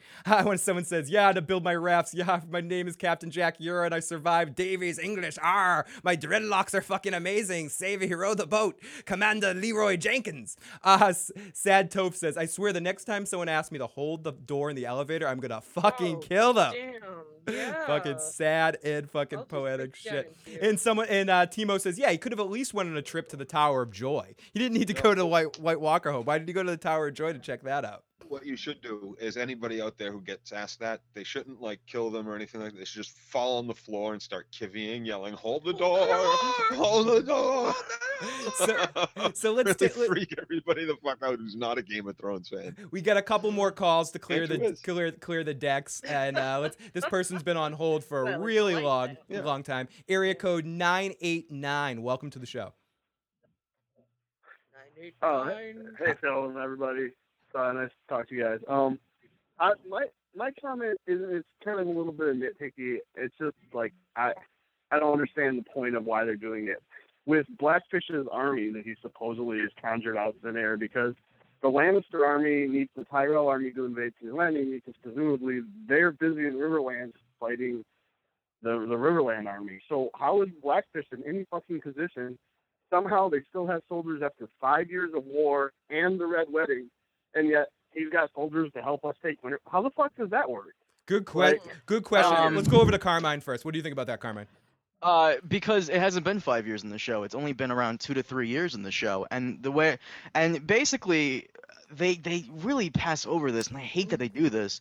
The Freys are given the House Tully lands, and the Freys are in charge of keeping a lot of the castles occupied. So Blackfish probably just took it over from the Freys, rallied some of the loyal river lords to his cause, and just took it over. Not all of the Lannister forces are in the Riverlands still. A lot of them went back home. A lot of them are at King's Landing. So yeah, no, that is a good point. They should stop yada-yadaing stuff with that. If they actually, we keep going to this thing, and I know it's an easy thing to keep bringing up, and people keep bringing it up. You only had 13 episodes. You say you're running out of material. Like, that's how you fill up material. There's plenty of shit that they could have explored. How the Blackfish, they could have showed us the Blackfish, who is a legend, who Davos says later in the episode, a legend. How did he get that? I mean, we know he's a legend from the stuff he did in the past, but it's probably post escaping the Red Wedding. If they had showed us some of that throughout the years, touched in with them maybe occasionally, it could have filled up some more time. We didn't necessarily have to fast track everything. I love this season. I think this season is a 1,000 times better than season 5. Not that I didn't like season 5 at all, but I'd say season 5 is probably my least favorite of all the Game of Thrones seasons, and I think in general most people agree with that. I would put this season so far, halfway through the first season, at probably third as my third favorite season as of right now, and has a chance to put up. But they are really speeding things up, and they really are taking things at this like crazy pace that I like, but I like it if they weren't doing it for the reasons why they were doing it. They weren't doing it because they were trying to get the story to close easy. If it just felt more naturally progressed to this point, like it did in season 4, for instance, which is which I feel like everything kind of happens at a quick pace, but as everything leading up, all these big closure points converging in one. But I feel like the quality is very much up, but I feel like they could very easily have done 20 more episodes, 30 more episodes. This isn't a complaint more than it's the complaint like when I get into a fight with someone I care about because we want to see each other more. When you get into a fight with your girlfriend or your wife because we need to spend more time together. That's like a good fight to get into. The fight of Game of Thrones it's a fucking awesome show. It's based around, even if it's its own entity altogether, separate from the show, there's enough material to do their take on to have this show last 12 fucking seasons. 10, 12 seasons of good stuff. And well, what I can say to you is HBO does not have a good track record of having shows run 7, 8 seasons and keeping the quality. True Blood. I used to love. I was True just about to Blood. say you have that True Blood disease, but that dude, I used to love True Blood, and then they just continued, and the writing started to be crappy. Especially from the moment Tara became a vampire. That was stupid. Oh my god. But what Game of Thrones should do is instead of 10 episodes, 12 episodes, 13 episodes, and I hate to say this because I know I'm gonna get shit for this, but I want to say 80% of the show is people standing around talking, so they can't stand around talking for a couple more hours. I absolutely agree. If they had started from season 1 with 12 or 13 episodes, 13 episodes probably would have done it. They could have put so much more from each of the existing, so many more of the side characters. We would have gotten Bloodraven. We would have gotten the Witch on Acorn Hill. We would have gotten Cold Hand, not Bloodraven. I meant Cold Hands and Lady Stoneheart, and we would have gotten so many more. Victorian Patchface, and Patchface, and there's so many more characters that we could have gotten. Strong Belwas, Strong Belwas, right? Like. Come on, Benoit Balls. Why didn't we have him? Come on. Yeah, and I don't want to get too down that route because I'm happy with what we got. It's just it seemed like an easy fix that they could have made to add a few more episodes in. So let's take a couple more calls here. This is area code 949. Welcome 949. Can you hear me, caller? Going once. That's California. Going once, going twice. Hey, what's up? Can you hear me? Oh, I could just hear you and I hung up on you. Please call right back and I'll take your call. I'm like, yeah, I can hear you. Blow them up. Bye. Fuck you. No, here we go. This is area code 954. Sorry about that. I disconnected from you. Area code 954. Yes. 2 things. I think Cold Hands is coming. I just got on, so I don't know if you guys talked about that. If it's not Cold Hands, they'll combine the storyline with Uncle Benjen. That's my personal opinion. So if it's not Cold Hands, it might be a combination, how they meld the characters. Number 2, has anybody thought about the fact that now that the Night King can enter past, say, like Magic Barrier because Bran is marked, if Bran crosses on the other side of Westeros past the wall, is that what leads the White Walkers to the other side of the wall? Ooh, that's an interesting theory. That's not fucking bad, dude. Let me take that. You go, Carmine. Go on that one, Carmine. I want to hear your opinion of the caller's points. Because the wall, maybe I got it wrong, but the wall was built with like magic fused into it, magic from the Children of the Forest, because they helped build the wall like ages ago. So yeah, if Mira takes Bran, what I assume is going to happen is while Bran is still unconscious, Mira can just take Bran back across that fucking wall, not realizing this, with the mark still on him, and that just invites the White Walker invasion. And there you go. I was expecting them to use the Horn of Winter to melt that bitch down, the Horn of Yoaman, whatever, if I said that right. But yeah, that actually makes a lot of sense. A good fucking call. Yeah, great point for the call, Joe. And that led to this whole Bloodraven being Bran thing. Bloodraven, if Bloodraven had been marked, if Bran is Bloodraven, then wouldn't Bloodraven have been marked? And they could have gone to that tree a lot sooner. And if it is, then how long does a mark last for? Yeah, great points, call. I hung up on this caller last time, I think I have a feeling too that I don't know. I think you might be right on your first point as well. So area code 949. What's going on? Sorry about that last time. Hey, what's up? No problem. I just had a quick question. When Bran is in that vision with Hodor, and the three-eyed raven is like, okay, it's time for you to become me. What is he saying? How is that a transition? How is he gonna hurry up and have that transition. Good question, Joe. Solve the riddle of life for us there, Joe. What the fuck's he mean there? I think it's not like he's going to become me, as in like he is now me sitting in the tree. in that tree. I think we love you, Abe. Bran is going south. I think Bran is going to get past the wall again. I think he's going to go right to Winterfell. Thank you, I Lauren. think he's going to sit in that tree and become the new Blood Raven, growing old in the tree that's at Winterfell, in the catacombs with his dead Stark family, and that's where they're gonna that's where the final battle between it all is gonna take place, is outside the walls of Winterfell. This is one of the older castles in Westeros. Do you think there's dragons in Winterfell, Joe? Are you a believer of that there's some dragons? Dragons. Dragon of Winterfell, I believe, is going to be a thing. Jon Stark. Oh, okay. So that's Jon Targaryen or whoever, Lyanna Jon Stark, and that's where he's from. He's the dragon of that, and then the Lion of Lannister, Joe, of course. Excuse me while I touch my nipple, Joe. I like you. So let's get area code 612. Area code getting some definitely some new numbers tonight. Area code 612. Welcome to the show. Hello. Hey, you're on the air. What's going on?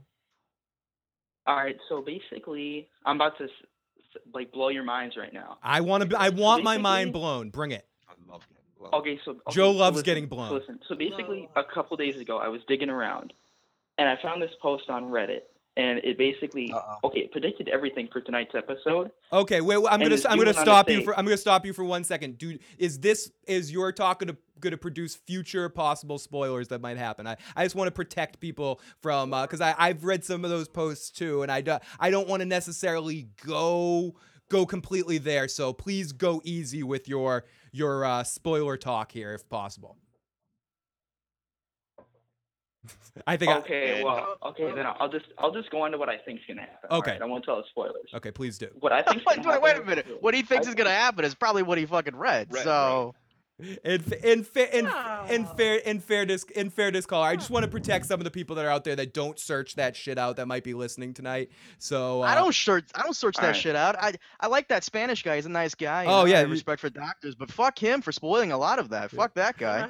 So this isn't from Doctor. I assure you, this is not from Doctor. Okay, so just give me a basic thought, and I'm gonna be quick on the button. So just go easy here. Give me one thing. Give me one thing. All right. Okay, all I'm going to say is I think that a lot of characters we thought were not going to be shown again are going to be shown again. Okay, that's good. Hey, see wasn't that. I'm gonna let you, because that's a really good point, and I love you. Great call. I'm gonna go easy just because I'm nervous. I get very nervous, and I don't want. And Carmine knows this, and Joe knows this. We said I don't want the armies of you spoiled the whole fucking series. Fuck you comments right now. So I'm protecting myself. I'm protecting myself more than anything else. But good point, and I do think that's the case. If you just need to look at the Ian McShane. Wait, I think I know who he's talking about. I think he's talking about the Hound. We all know the Hound is coming back. Yeah. Ian McShane fucking spoiled that shit. Yeah. I think if that's what you're talking, we do. We both did videos on that, and Joe and I have talked about that in the video as well. So someone said in the chat, the Hound. Yeah, hopefully Lady Stoneheart. Someone says hopefully we would get some more. Blackfish is coming back. A couple people are hoping for Benjen. Hoping for a couple things here and there. Mira and Bran will be smooching soon. Oh wow, Becca chicka bam bam, Becca chicka bam bam.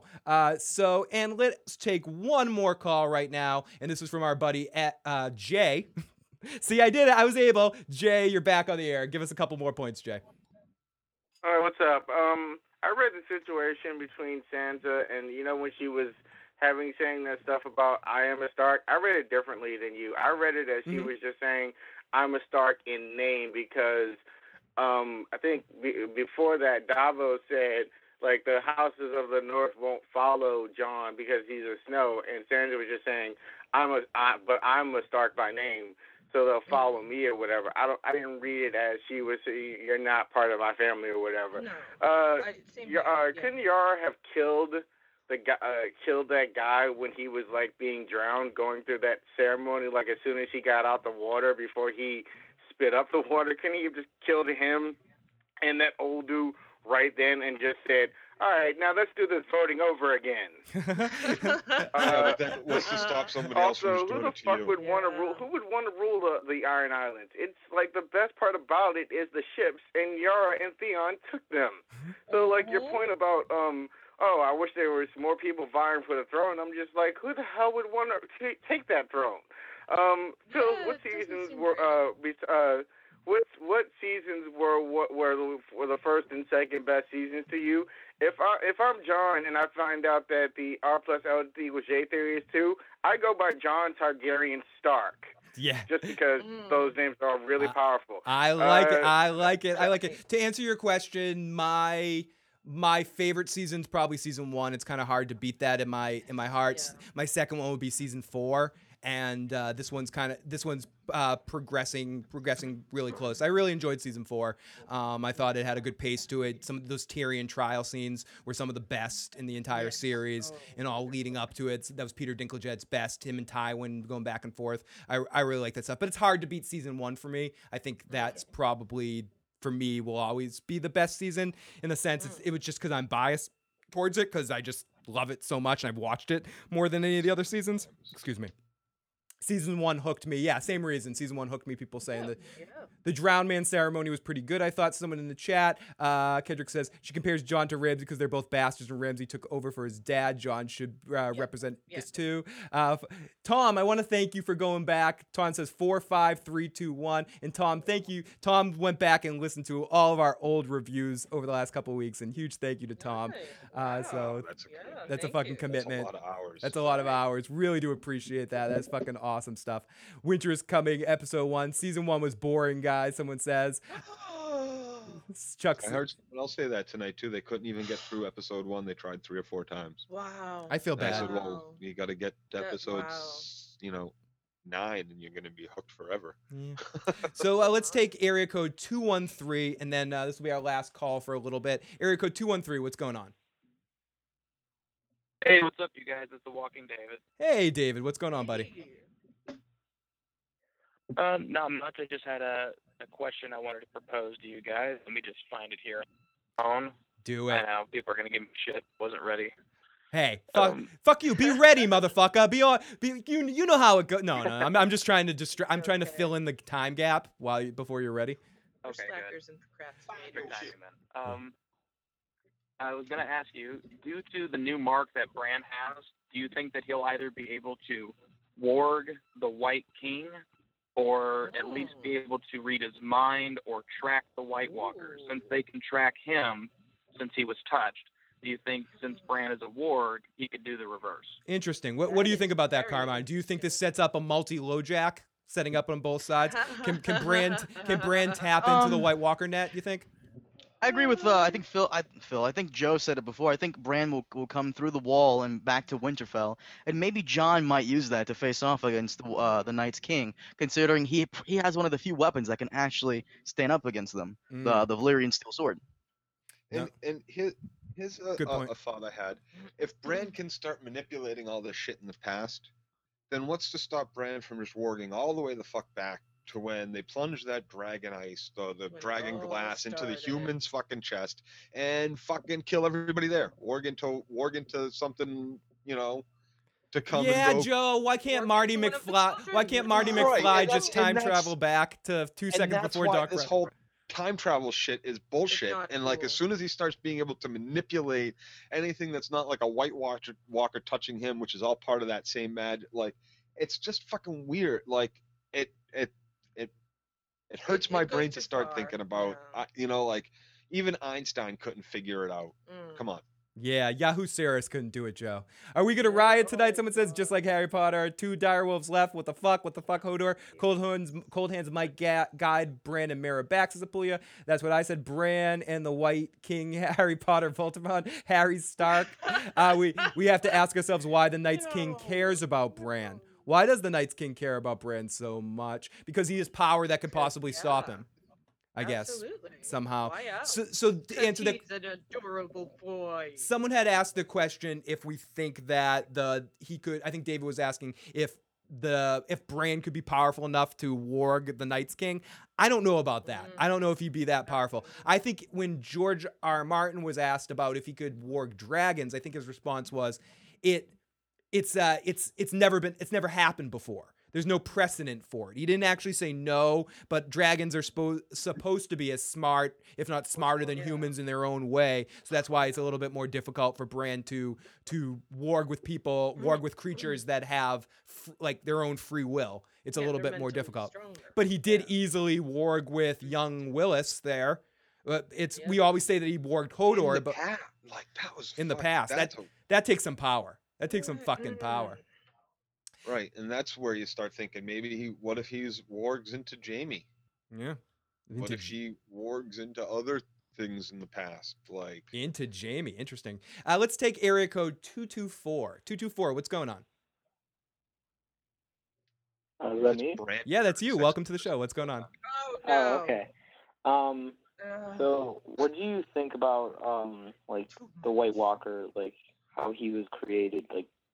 Because isn't it different in the books? Like, it wasn't like the 13th Lord Commander. Like, isn't it different in the books? Let's go. Good question. Let's go over to Carmine for this one. What did you think of the scene about showing the children starting the whole White Walker thing, and what information, if anything, is in the books about that?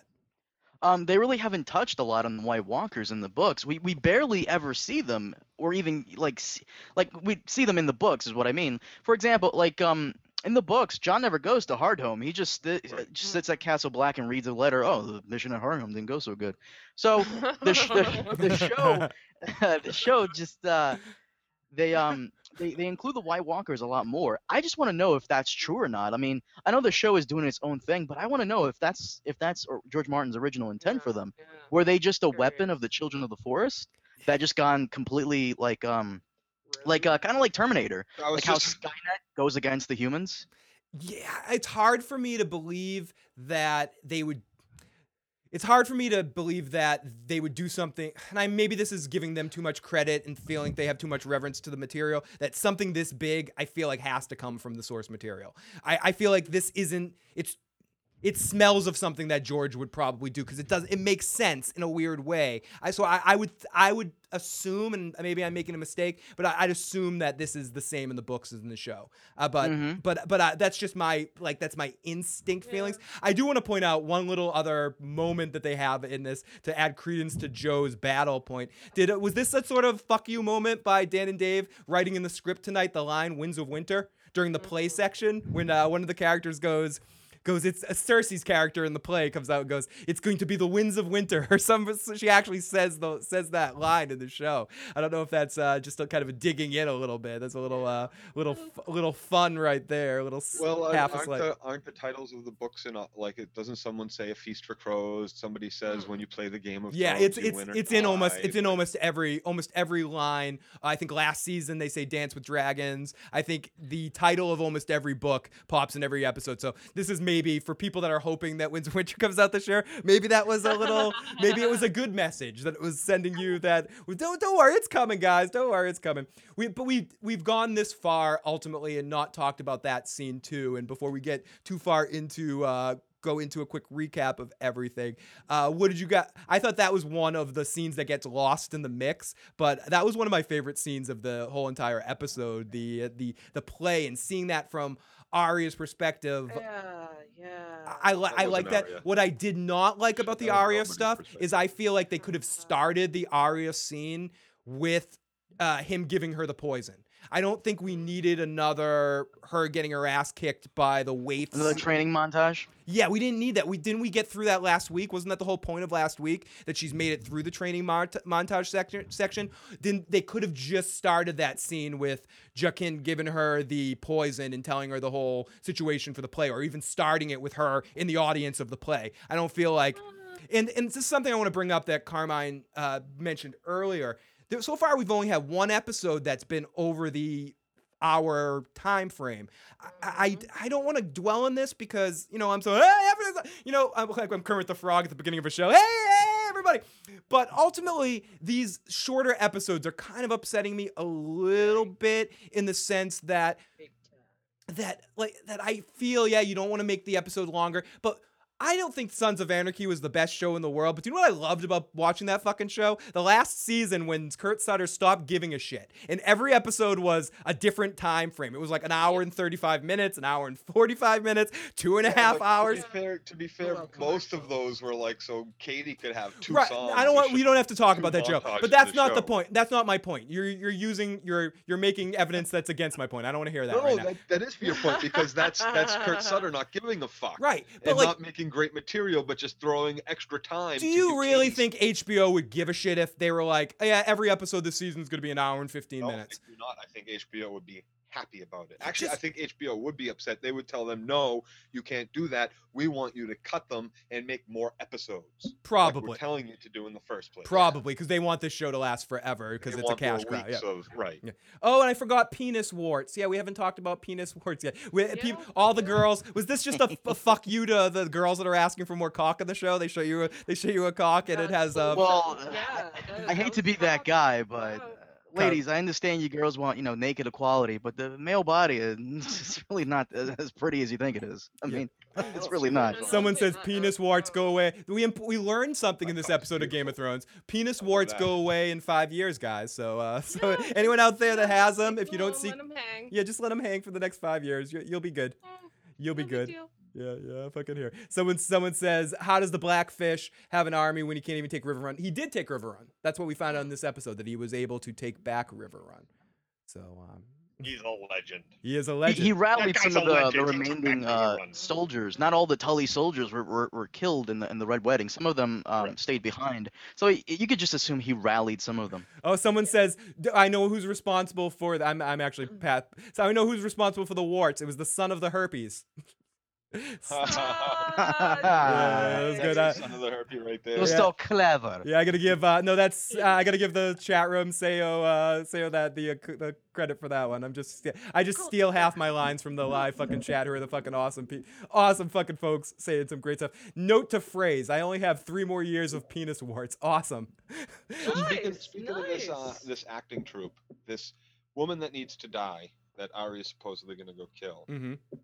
Now, did you get the impression that the body that Jaqen is cleaning is the body that was paid for, the life that was paid for this other woman to die? I didn't particularly get that impression, but I just thought it was just another body. But it's like a monetary thing, like.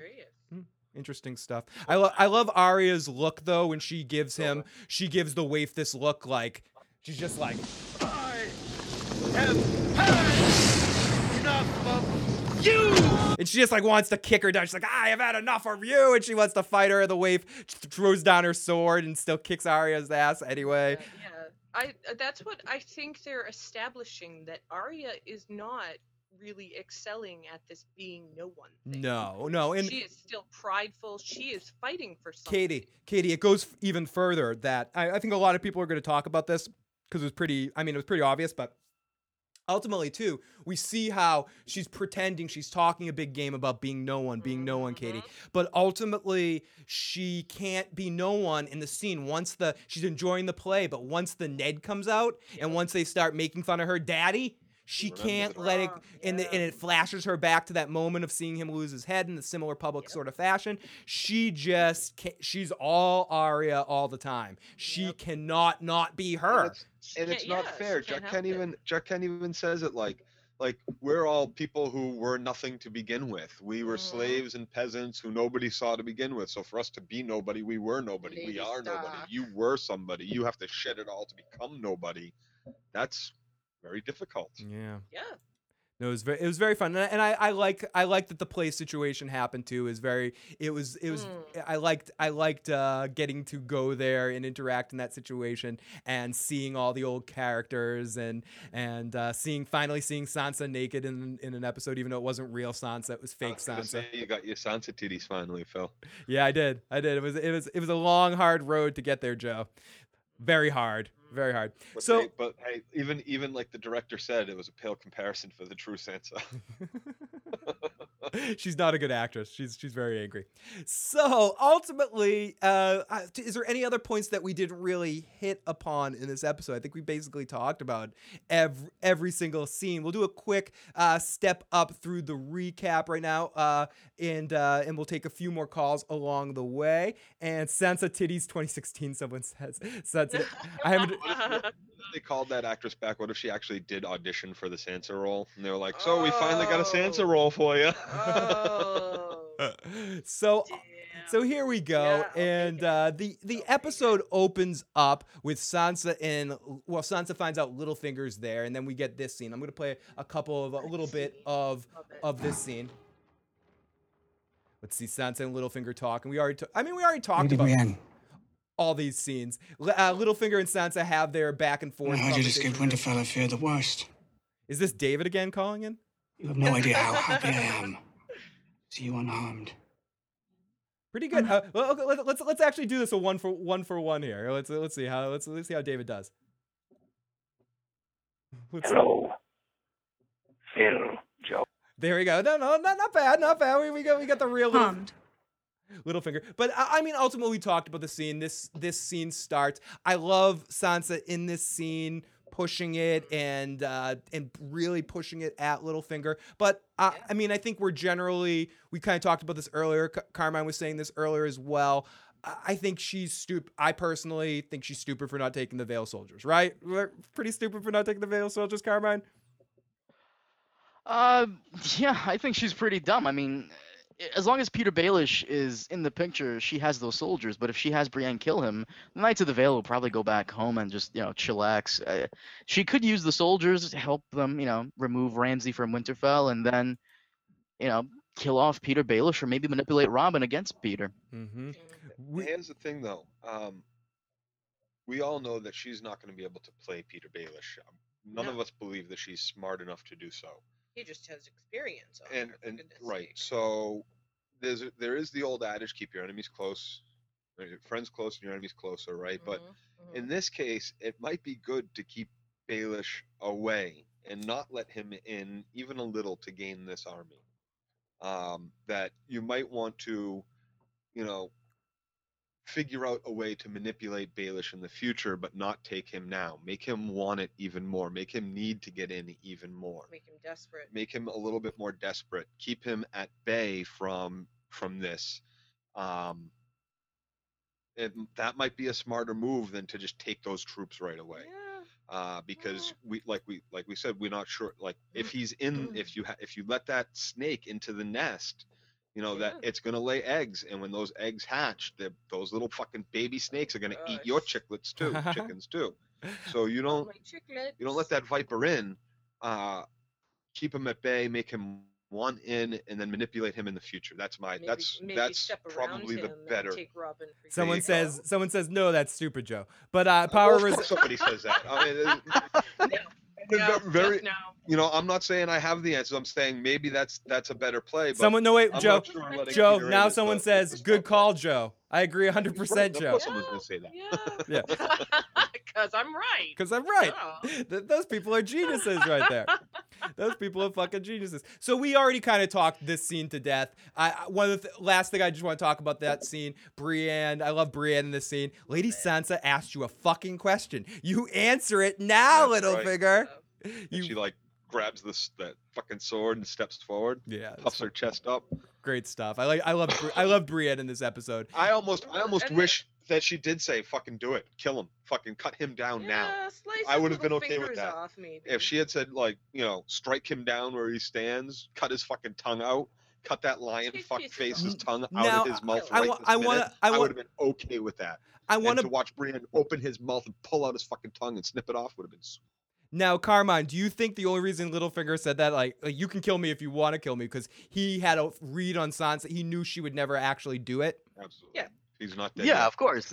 He knew she wouldn't do it. Sansa still owes him one, and she let him go because he did rescue her from King's Landing. So he let her go because she let him go because of that. But next time next time she will sick Brienne on him or whoever else is there, and Peter will die. Yeah. So you think, or just your speculation now would be that Peter dies from Sansa's hand some way.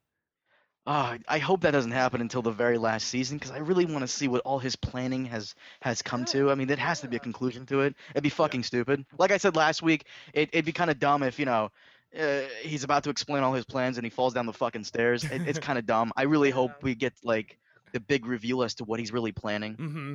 Yeah, me too. Me too. I agree. I agree with that 100%. Timo says Arya lied, saying the actress is the only one to drink the wine, but wasn't the Tyrion actor drinking the wine as well? She was drinking rum. Basically, what happened in that scene, I had to watch it a couple times to get exactly what was going on. The Tyrion guy offered her wine. She said, "No, I only drink rum, or I'm a rum girl. If you want to hook up with me, you're gonna have to learn quickly. I'm a rum girl." So she had her own bottle. And she had her own bottle of rum, so she didn't actually share the wine that the Tyrion dude split, and no one else drank the rum. So Arya was right in that situation. So our next scene, we kind of talked about this before. Arya with the waif going back and forth with her, with all this sort of shit. You'll never be one of us, Lady Stark. She has a point. All this sort of shit. Wow. None of the first faceless men were born to lords and ladies. This is what I want. They began as slaves in the mines of Valyria. Who was first? He was no one. Duh. Many-faced God really? taught him how to Of course shed his face. you're still Arya Stark if you had to ask The man that taught fucking others question. in exchange for their service. Many served. Many more gifts were given. Soon all the masters and overseers were gone, and the faceless men fled. Where did they go? It doesn't matter where they fucking went. They founded the free city of Bravos and built this house. These were the faces they wore in life. Now, you guys that are a little bit more books, is this story told in the books at all, Carmine? Is this story canon to the books about the foundation of the Faceless Men? I don't remember anything like that, but I do know there's like a theory floating around that the Faceless Men caused the doom of Valyria and destroyed that entire civilization, and then they just left before all that went down and formed Bravos. There is that theory floating around, but I don't remember anything like that happening. Yeah, I do remember there was slaves did find it was escaped slaves from somewhere that found Bravos. That's why it was one of the free cities. It was like one of the first free cities or something like that. And I have that recollection from the books, but the chat's going to tell us for sure. Yeah, they'll tell us for sure. Arya, die now. I agree. Oh my gosh, what's that with Arya? Waif. The waif is lame. Someone says, fucking lame. Will we ever see more of Bravos? I'm curious about. I know Joe and Carmine, I think, are both passionate about this as well. That we haven't seen enough of Bravos. Joe, what do you think about that? And then we'll go over to Carmine. I think that's huge. That was a big thing. She's all up and about in Bravos, like fucking doing this, doing that, running around with the cats. In that Bravo shit. Just all this stuff that they've left out, and they've kind of put way too much emphasis on this, ninja master training shit that she hasn't seemed to excel very much at. Yeah. And Carmine, do you think they'll ever explore Bravos anymore? Or do you think what we have is what we'll get at this point? I'll say this before I have to get off. We see in the trailer that she's running around doing all kinds of parkour. So I think we may get that this time around. We may get her. We may get to finally see all of Bravos when she's running around. She's running from someone. I have no idea who. I hope she kills. I hope she blows the freaking house in black and white up and then gets her ass on a fucking ship and goes back to Westeros. Well, to that I say, they did play. Sophie Turner and Maisie Williams did play Two Truths and One Lie, and one of the three things that Maisie Williams said, who plays Arya, is that two truths, one lie. So Arya goes back to Westeros. Arya kills 3 people on her list. And Arya was in the trailer more times than you realize. You just didn't see her. So, maybe Arya takes a bunch of faces on her own and starts using them, or I have no idea. But one of those is a lie. The other 2 are true. So you're right. Maybe she does probably go to Westeros at the end. Well, Carmine, we'd like to thank you as always for joining us. Fucking thank you so much, buddy, for checking in with us tonight thank and you for having me. sharing us even a little longer than I think you wanted to. So we kept you with us for a little bit longer. So thank you, buddy, and we'll definitely check in with you even more during the year. So can everyone make sure, if you haven't already, subscribe to Red Team Review. Check out Carmine's review. Will probably be coming out sometime in the next 24 hours or something like that. So Carmine, thank you. Huge thanks, buddy. No, thank you, Phil. I'll see you guys next time. See you next time, buddy. Talk to you next Have time. a good one, guys. So that Carmine from Red Team is taken off. And again, huge thanks to him. And I've said this before, huge thanks to Devin, who fucking funny bastard, and love talking some Game of Thrones with Devin as well. And thank you to everyone that has come over here from his channel as well, that have come over and joining us. And if you're enjoying this and you like what we're doing, please hit that subscribe button and please hit that like button. It means so much to us as we go. So let's continue, everybody. Let's continue. No Sansa Titties sad face in there in the comments. Phil, can we have a quick moment of celebration that we have 4 straight episodes with no Dorne? Yes! I will toast to that shit. Toast to everybody in that shit. As I have my Game of Thrones glass here. Toast to no fucking Dorne. Cheers. Says that was emotional. That was an emotional scene. Love you, Phil, Joe, and Katie. Love all of you guys. And thank you, everyone that has been tuning in. We're going to zip through the rest of this episode and get through the last recap. And then we're going to get back to the phone lines and take anyone that's on the line waiting for hold. And as always, we do a feedback show later in the week. And if you didn't get your comment or your question in, make sure you leave a voicemail, 781-990-8509, or a text message. And any of the people that are leaving messages right now, we'll get to those on the feedback show, which will either be on Wednesday or Thursday. So probably this week on Wednesday at like 2:30ish. So Arya's training, blah, blah, blah, more Arya training. So the next scene is our theater scene, and I kind of want to play this because I enjoyed this so much. Well, it's good to see her dressed as Arya again. It is awesome to see that, and I just love this scene. So let's play a little of the audio from the play.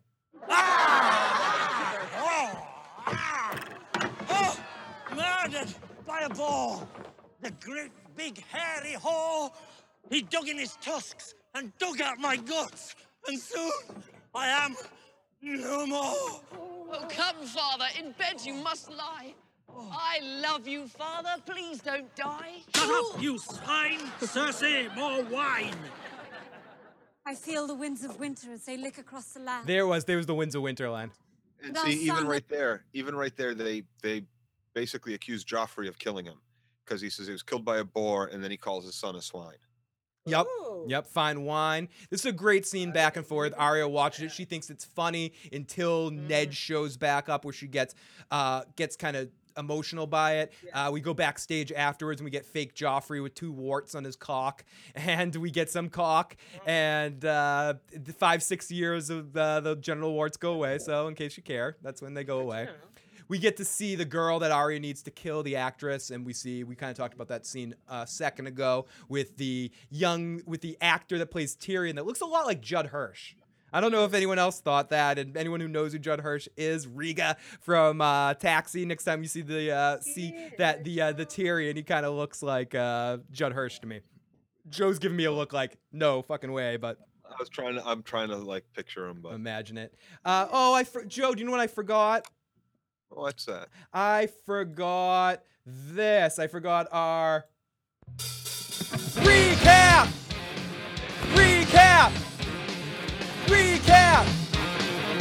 Sorry, I forgot to go into the recap. Yeah, there we go. So it's official. It's official. It's new. It's only the 3rd time that it's gone. So it's true. It's true. We need to recap.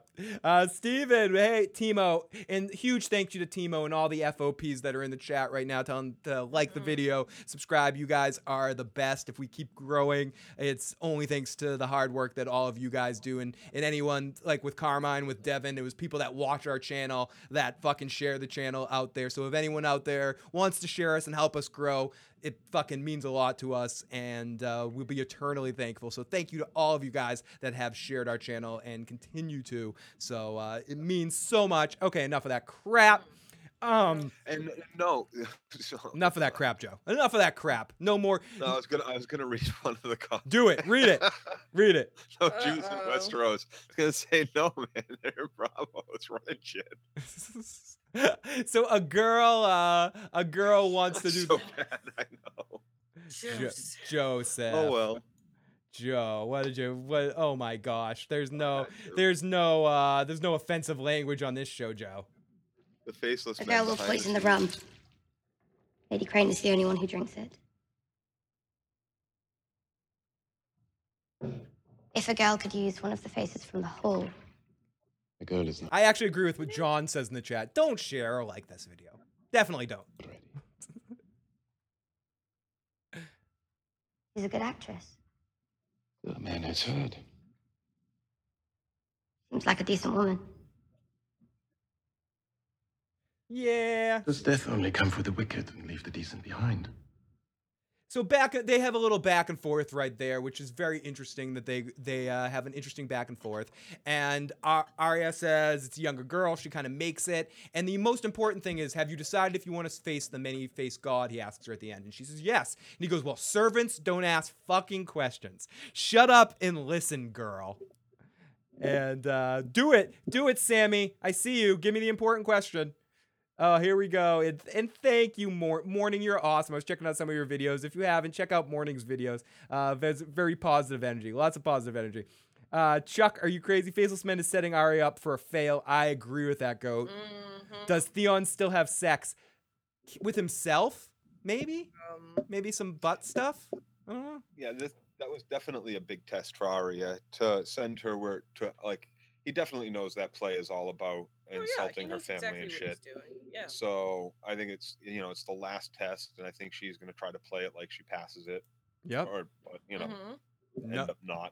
No, I'm with you on that one, Joe. So then we go off to our first Blood Raven and Bran scene of the night. This is where we see that they turn the man into the White Walker, who is the actor that they. For whatever it's worth, I don't know if this means anything, but the actor that was playing the human that got stabbed with the dagger to turn into the White Walker was the same actor that the newer actor that plays the Night's King.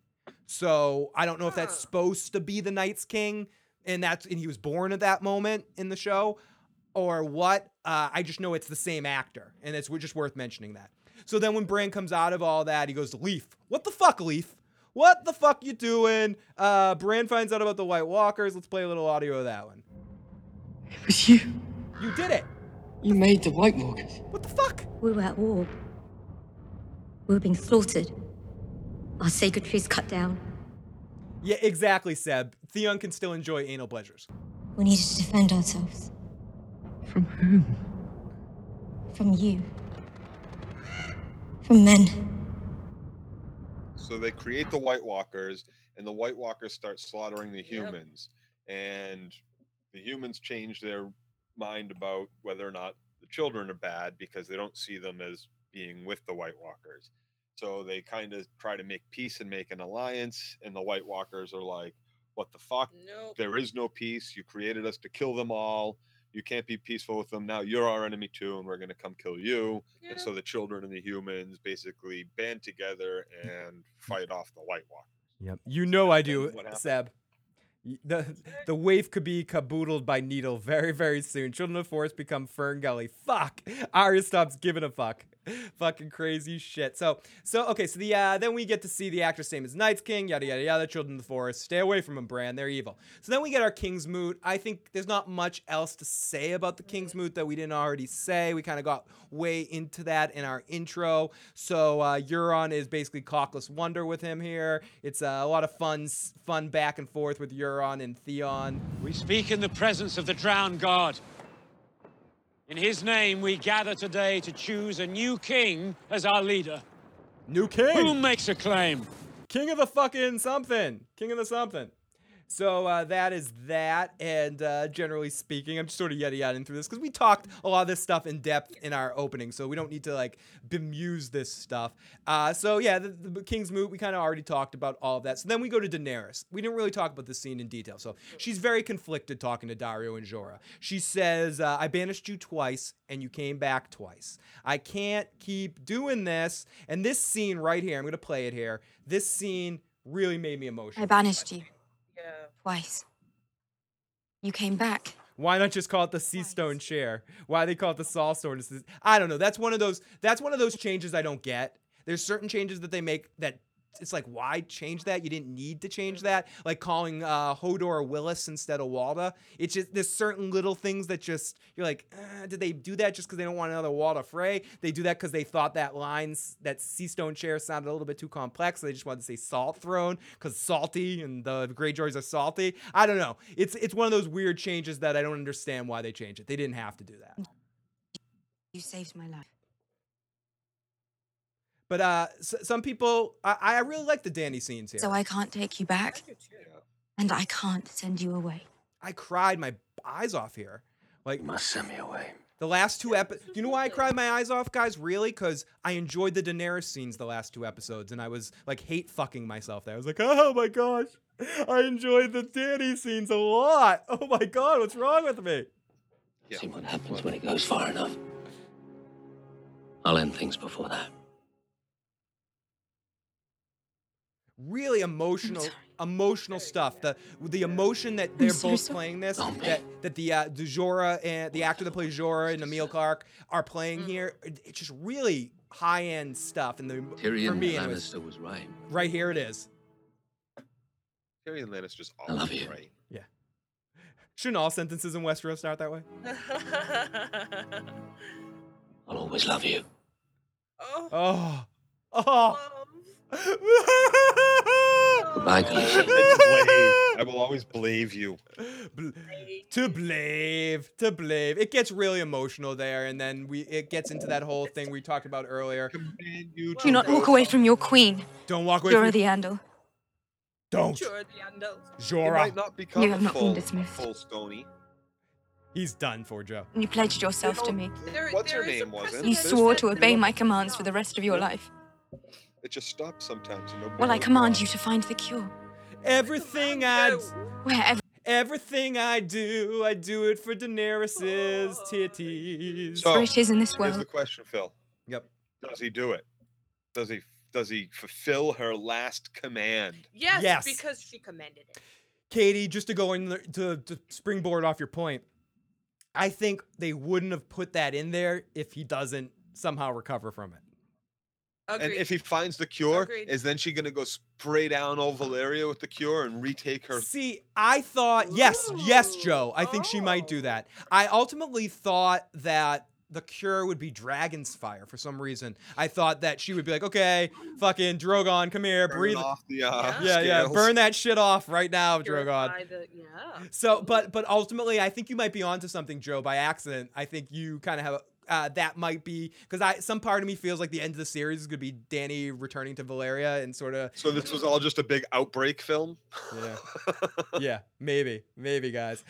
28 centuries later. Someone says Jorah actor is so handsome. It makes it weird because in the books, I did not imagine Jorah being as good looking as the actor that plays him. I did. I didn't. I always thought he was weird. Okay, so then we get. But I was introduced with Jorah first because I saw season 1 first, so it was Right, always right. in my mind as Jorah. It was Jorah. So then we get into our Tyrion moment of the episode, which is really fun stuff. We see the small council of Dany. Let me get to this. This is the type of stuff that it's easier to play than talk about it. So here we go. Let's play. In the last fortnight, since our pact with the Masters, PR firm. how many killings have been carried out by the Sons of the Harpy? None. And how many Masters have been butchered by the Freemen? None! Two. That was the day of the pact. Since then, nothing. So it's safe to say that a fragile peace... Which eventually leads into this scene. J'ai Joran. That's about the extent of my Valyrian. And this is the whole Red Woman thing. I love how this sets up. Everything is the Lord's will. And here we go. Let's get into the Everything heart is of this the all. Lord's will. This whole exchange. But men and women make mistakes. Even honest servants of the Lord. And you, an honest servant of the Lord? Why should I trust Hello, you Jacob. to know any more than the priestess who counseled Stannis? My friend has a healthy skepticism of religion.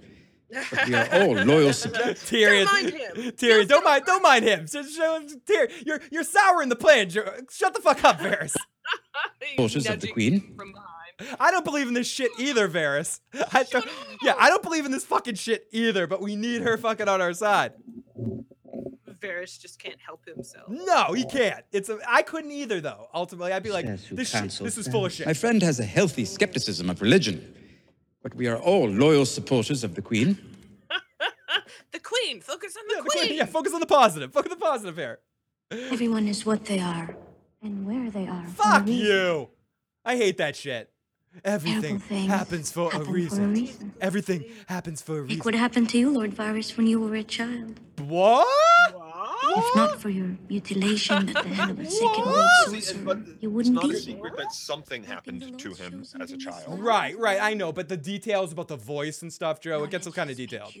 What the? Oh yeah. She's You want There's still so much You you want to don't know how I got my scars, kids? You want to know how I got my scars? You want to know how I got these fucking You want to know what the voice says? How many people raise your hand in the chat if you want to know what the fucking voice said? I want to know what the fucking voice said. I want to know.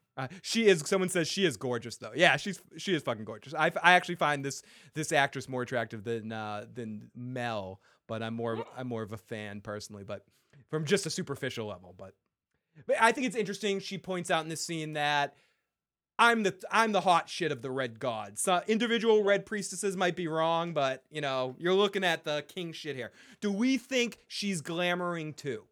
That's an interesting question to Joe and Katie. Do you think she's glamoring as well? Yes. The voice said that's a pretty big penis for a 5-year-old. Well, here's the thing. They're gonna Varys is onto something. They're gonna Stannis was the true lord, and this one's the true lord, and that one's the true lord, and whatever serves your purpose is what you're gonna say. And I just find it interesting that, I'm sure that they get word of shit that's going down in Westeros. Mm-hmm. They have a network of information getting. So I'm sure they've heard about Cersei's fucking walk of shame. And why then would you feel like a church is a good thing to get involved and use as your PR firm? I don't know if they know about that, to be honest, Joe. So let's take a couple calls, right? Let's take a couple calls here. Area code 334. Welcome to the show. What's going on?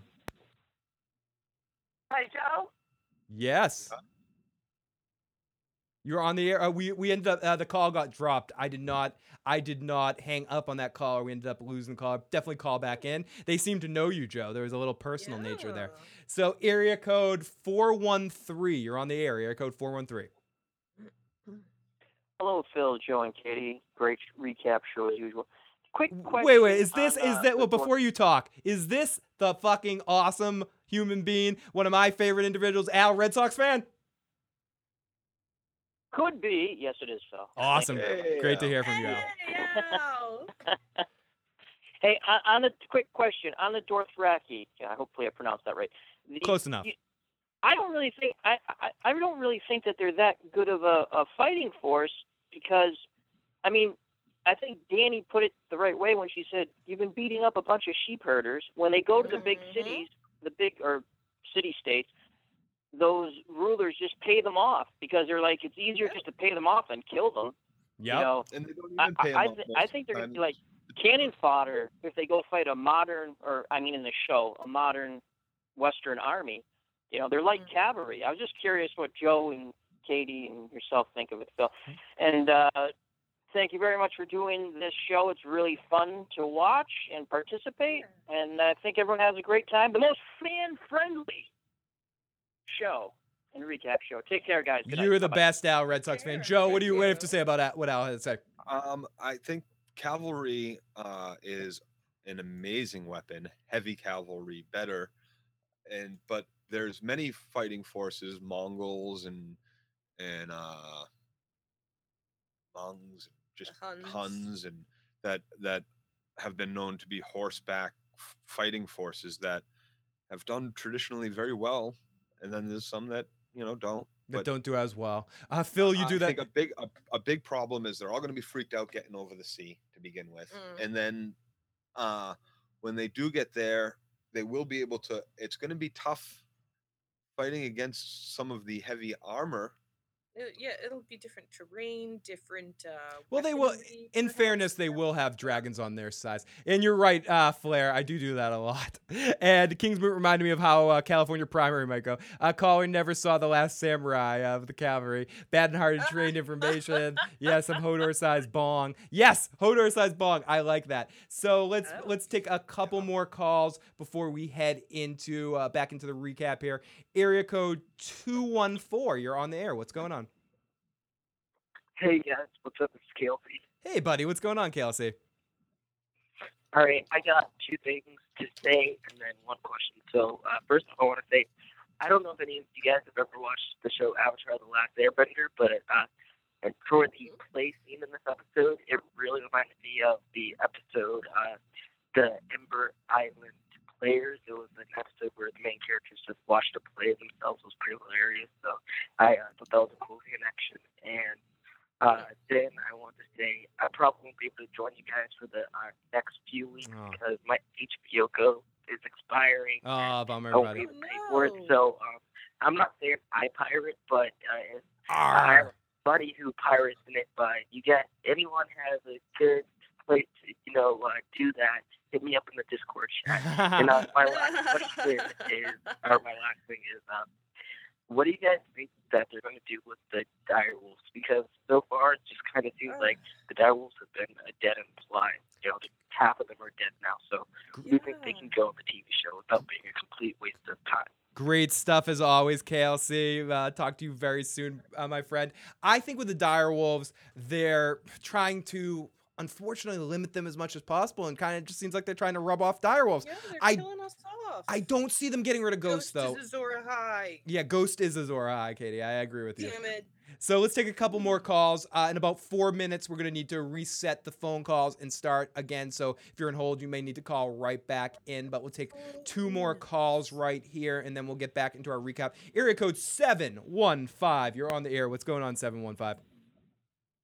Hey, you Jaggalo Ant. It's Madcap Man here. What's going on, guys? Oh, the effervescing elephant with tiny eyes, buddy. Let us have it.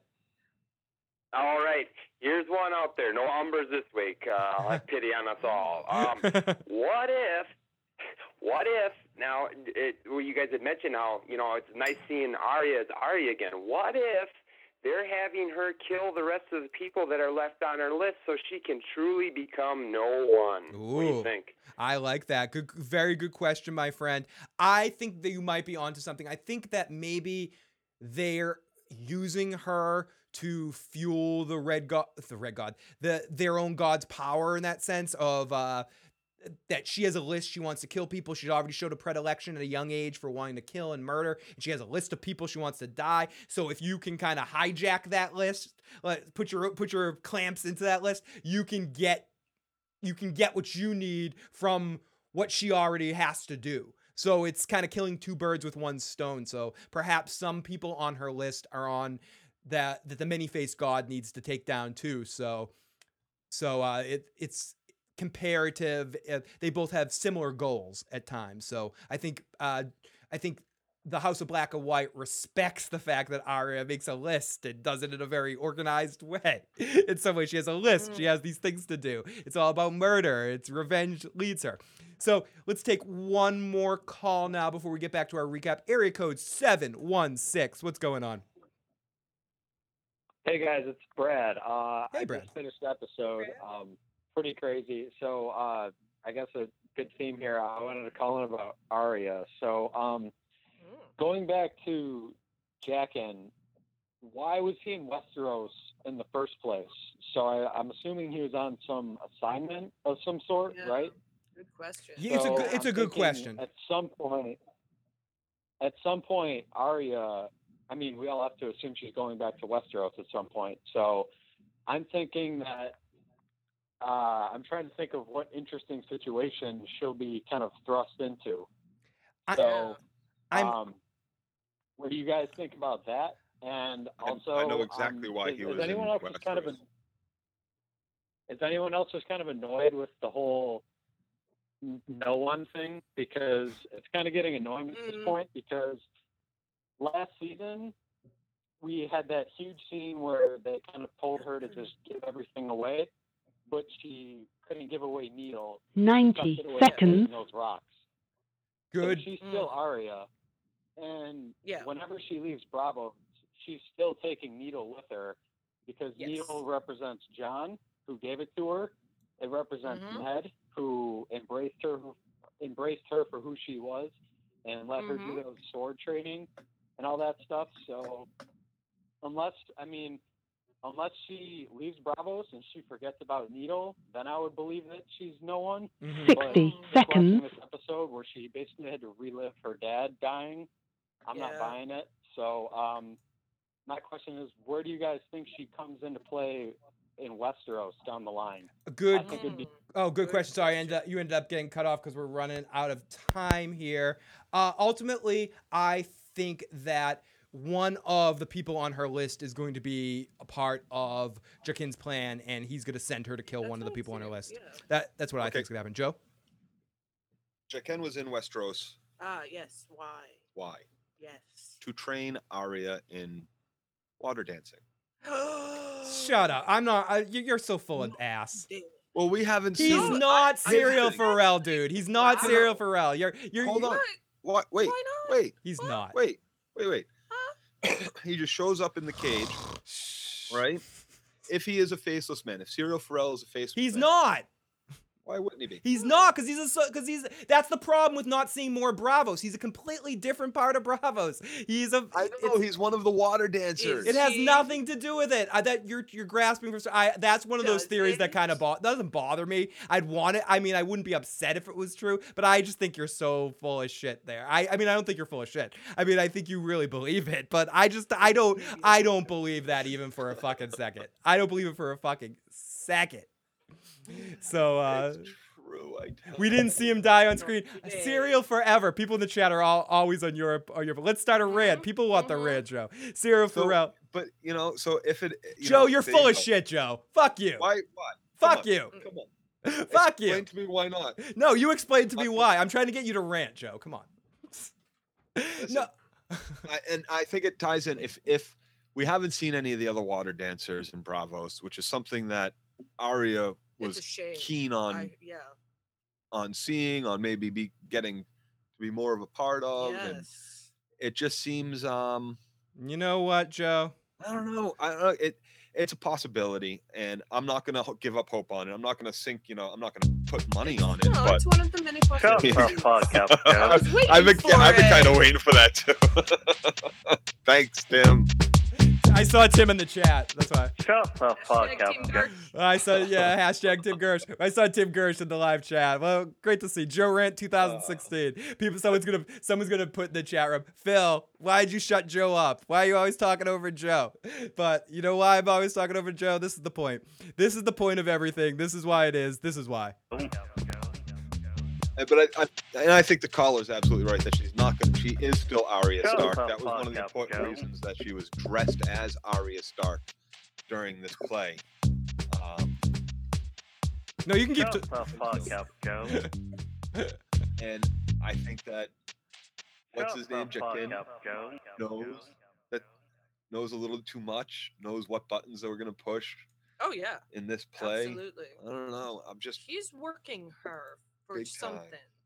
No, I'm with you on that. I mean, I just don't think the things are mutual exclusive. I don't think just because he's working her means he's Serial Pharrell. I just don't equate both situations. I mean, I think it's interesting what you're saying. I think it's like an interesting element, but I don't buy it 100%. No, I don't buy it 100% either. It's a nice idea. I'm a fan of Serios, So Someone says Joe gets no respect. Joe's the Rodney Dangerfield of the show. Joe Dangerfield, yeah. He's Joey Dangerfield on this show. Joe maybe he's Serial's brother, someone says in the chat. Arya Stark is the new Daredevil, someone. Tyrion's losing his edge. Joe gets no respect. He died in the books, I'm pretty sure.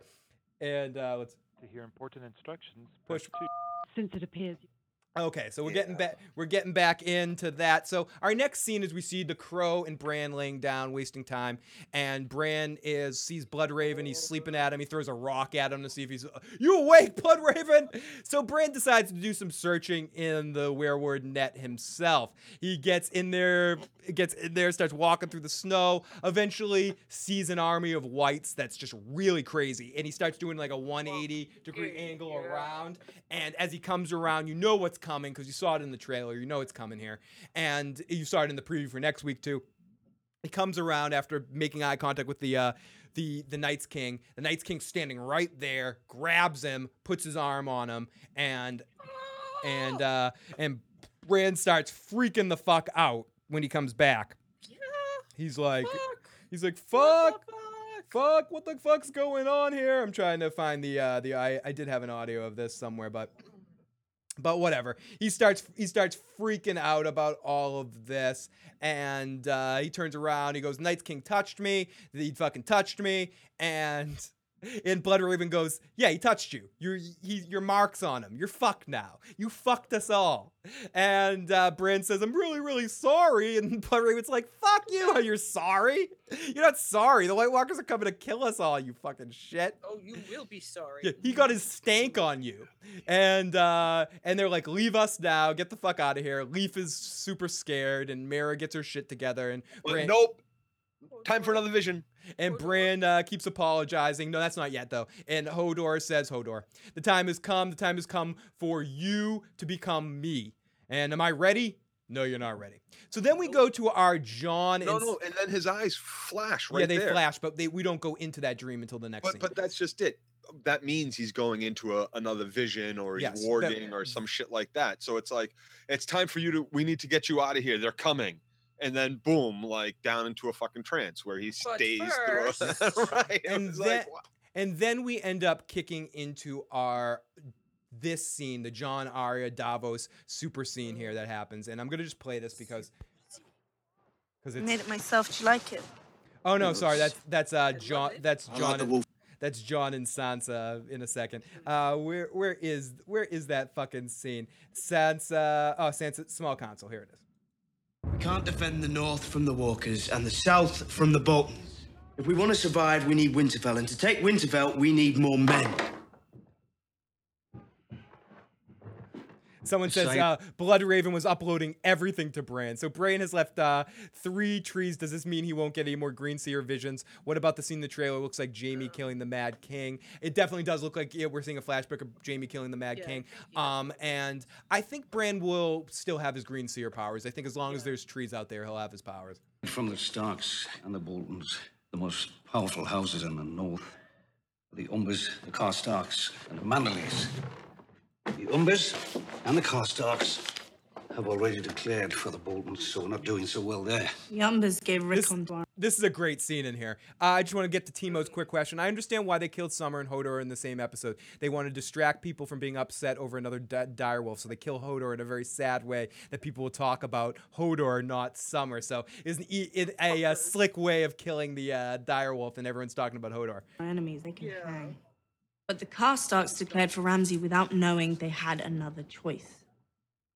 I beg your pardon, my lady, but they know that a Stark beheaded their father. I'm going to play most of this scene because I think this is a really great scene, Joe. But ultimately, what do you make? We talked a little bit about this earlier, but what do you make of Jon's expressions through this whole scene while Sansa's talking? I thought he was scared for Sansa.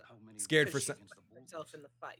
Scared. I don't think he felt slighted by her with the because I felt like she was sticking up for him. Like they'll respect him because I'm here and I call him brother. I'm a Stark, so he's a fucking Stark.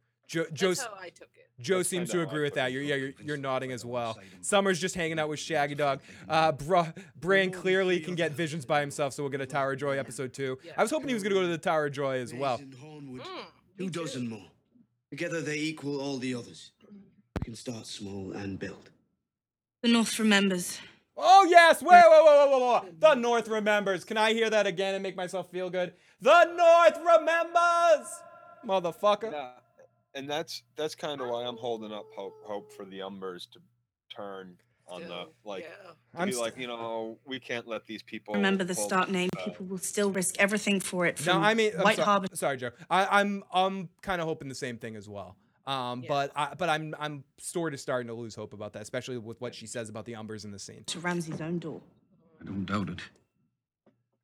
John doesn't have the Stark name. No, but I do. Whoa. What'd you say? We talked about John is every bit as much Ned Stark's son as Ramsay is. And then he plays it. I mean, we get into this scene. We already kind of talked all about this as well. And I do. Fuck it. I'm just gonna finish this scene. Bruce Boltons. Because and there are also the Tullys. They're not Northern, but they will back us against the Boltons without question.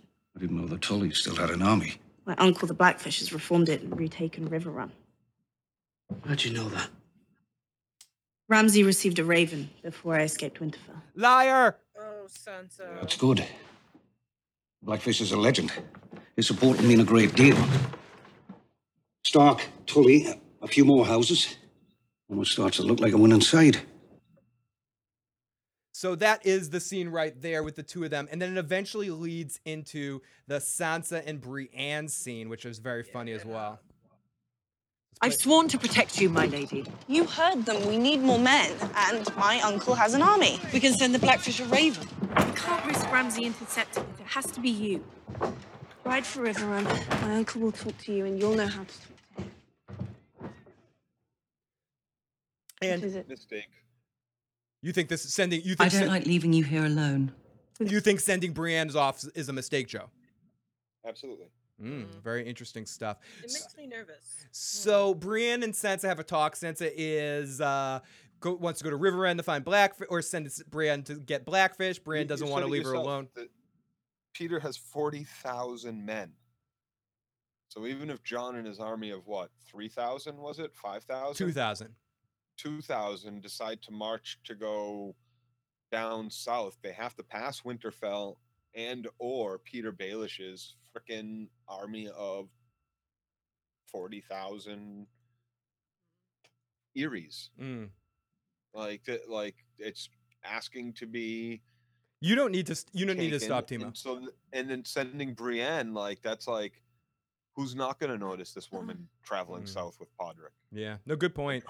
From Ehrlich and Timo, rest in peace to Summer. He was born in the North. Who could forget the time he served for Bran from the assassin, saved Bran from the assassin, or when he and Shaggy Dog saved Jon from the wildlings, or when he took out the whites outside the weirwood tree. He was one of the best and most loyal of all the direwolves. Now his watch is ended and should never see his like again. And Timo, you never have to apologize. Keep it coming as much as you want, Timo. So here we go. Let's go over to here. I'm sorry, I'm having a little trouble with the Discord. It's sort of screwing up for me. I'm not necessarily being able to get in there all the time. I can't stick my thing in there, everybody. Does anyone remember the merman pin at the Red Wedding? No, I do not, Apt. Armies on the show are not as big as in the books. Great point, Bruce. That is very, very true. So then we get the scene. Tim had a good point. Have we ever known Littlefinger to be anything but full of shit? So by him he has a reason for having told Sansa that, right? He has a reason for letting that. May I just say one last thing? You know, come on. Yep. I also want to point out that Brienne kind of shit talks everyone. She shit talks Jon, and she's like, "Yeah, Jon seems nice." Jon, not him. Yeah, he seems nice. Trustworthy. A bit brooding, perhaps. I suppose it's understandable considering. Considering, yeah. The others, though. Considering he came back to life, you guys are handling this pretty easy.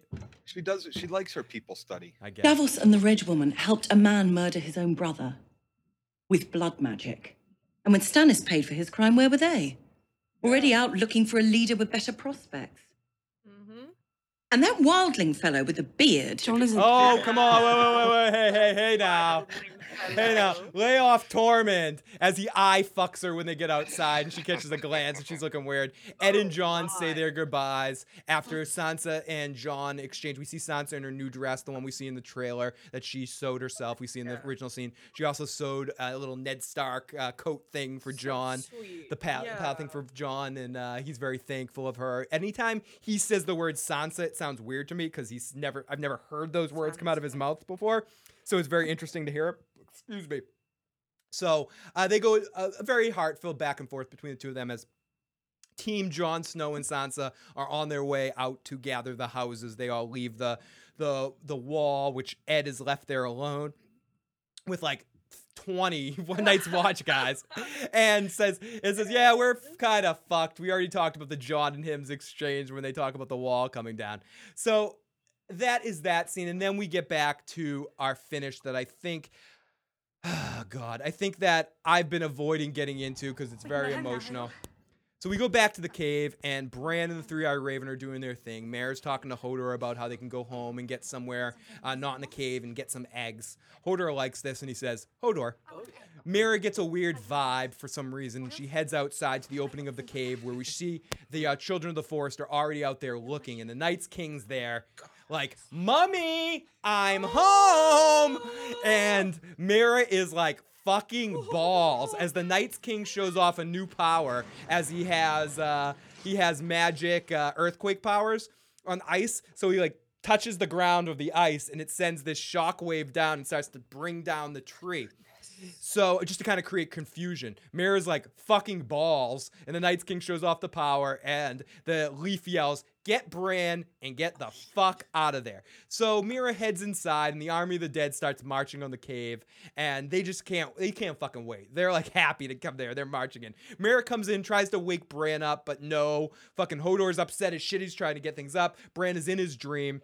Bran is with the Three-Eyed Raven in Winterfell again, watching Ned hug Brandon, and then Ned is getting taken off to the Eyrie. Bran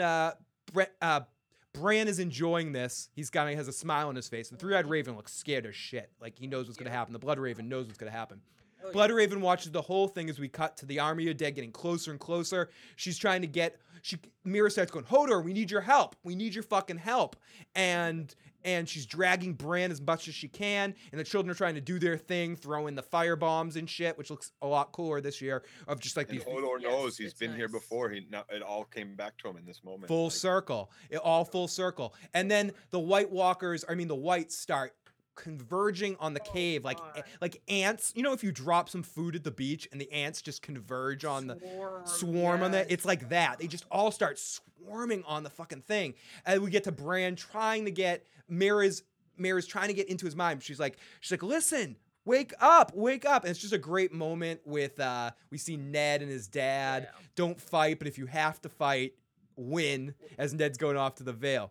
Then we see Bran and Mira's trying the best to get him out of there. A few of the Whites, come from the top of the tree, and she kills one. She kills another one. Leaf kills one.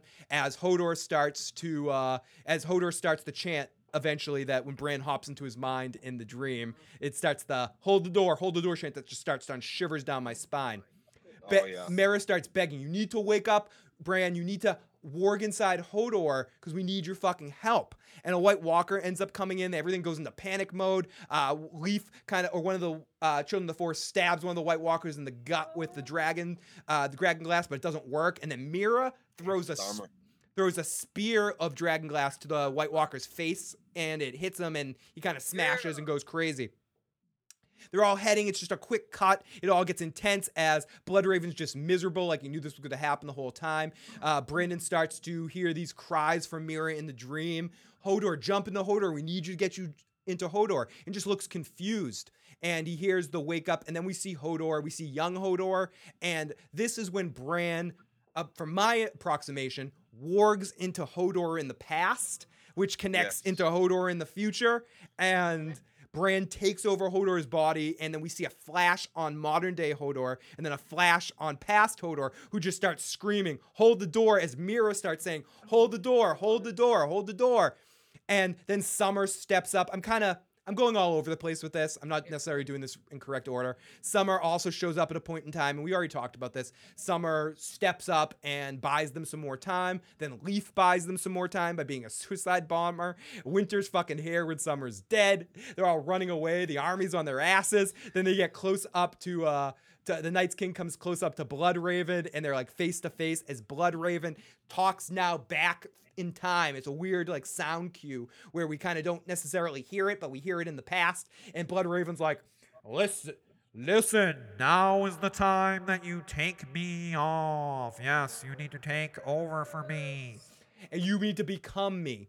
And right at that point, the Night's King stabs Bloodraven, and we see him in the dream with Bran break up into like a black oil or black smoke of some sort and just kind of liquefy and then go off to Bran heading to the door outside the tree. And another sacrifice. Leaf decides to sacrifice herself too. She grabs up one of her balls, does a self-sacrifice. Finally, they get to the door. They get outside, and it's hurry, everyone get out the door. Hold the door. Hold the door. Hold door. Gosh.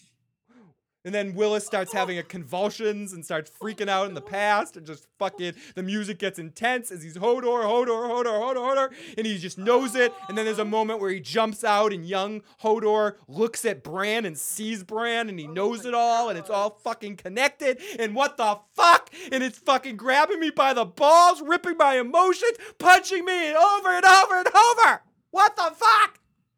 And they kill Hodor, they kill fucking Summer. I don't give a shit about the children of the forest, but they kill them all! What the fuck was that, Joe? And I just lost it. Watched the episode twice today, once in the morning and then once at night, and I fucking cried both times. Right now I'm like trying to hold it together from fucking crying, dude. Like, my eyes are a little watery listening to the recap. Fucking dude, I'm all over the place with this thing, but it's just because I'm emotional. I'm trying to fucking yada yada this bullshit. So fucking Hodor fucking saves the day, and the way that they show it and the screams of the Hodor of the hold the door, like that was what did it. Like that scene could have been not done as well, but it was done well, mainly because of the young actor, the kid's performance of screaming, hold the door, hold the door, hold the door. Yep. It was just so emotionally fucking just really amazing stuff. Yeah, that whole scene was really well done. Leaf pulled a Will Smith from I Am Legend, Sister Og von Dixenstein. The White Walker walking through the fire looked cool. The scene was crazy, scary, awesome looking, says Timo. Yeah, she took it like a champ. She took those stabs. Yeah, she did take those stabs well. And I also feel like I need to mention how much they stabbed Summer too. That was really horrible. Like they just really got into Summer, and that was the end of our episode, folks. And that was it. And I'm trying to hold my shit together a little bit. Let's take a couple calls here at the end before we call it an evening. Welcome to the show, 1-1. Are you there, 1-1? 1-1. Are you there, 111? Hello, you're on the air. We lost 1-1. Area code 813. You're on the air, 813. What's going on? Hello, you're on the air. Okay. 813, I'm putting you on hold.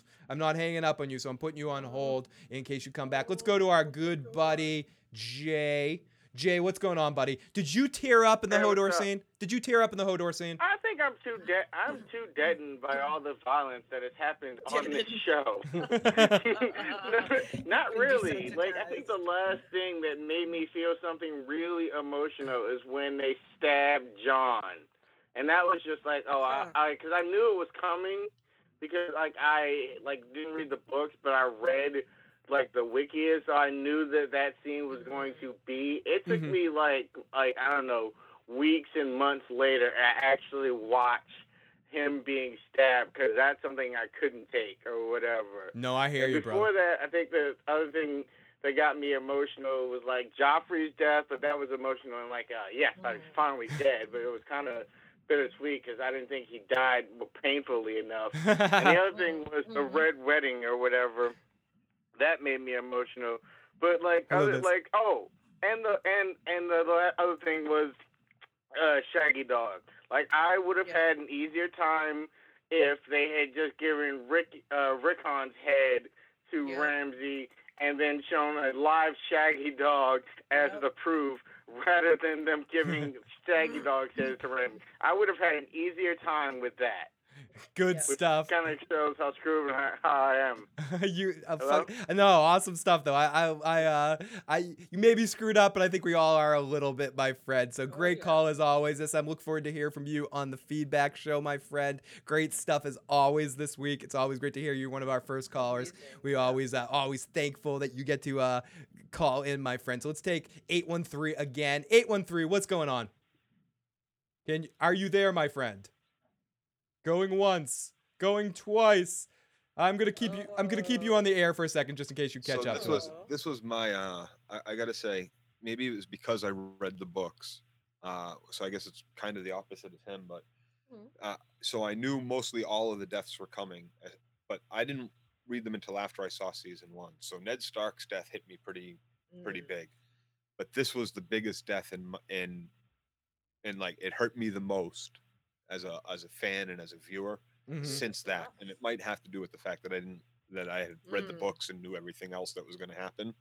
So the show, I kind of expected these things for the show and was interested to see how they were going to do them. Yeah. So this was the first thing, like, I didn't expect Hodor was dying today.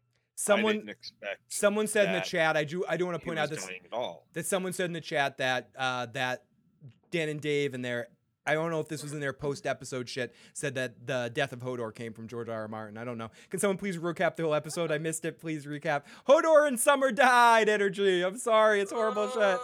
Horrible fucking shit. Yeah. So to me, it was just a shock all around. And then it was super fucking sad to see how Hodor became Hodor and that he's had to live his whole life having seen his death through the, through his own older eye, just all sorts of fucking horrible shit.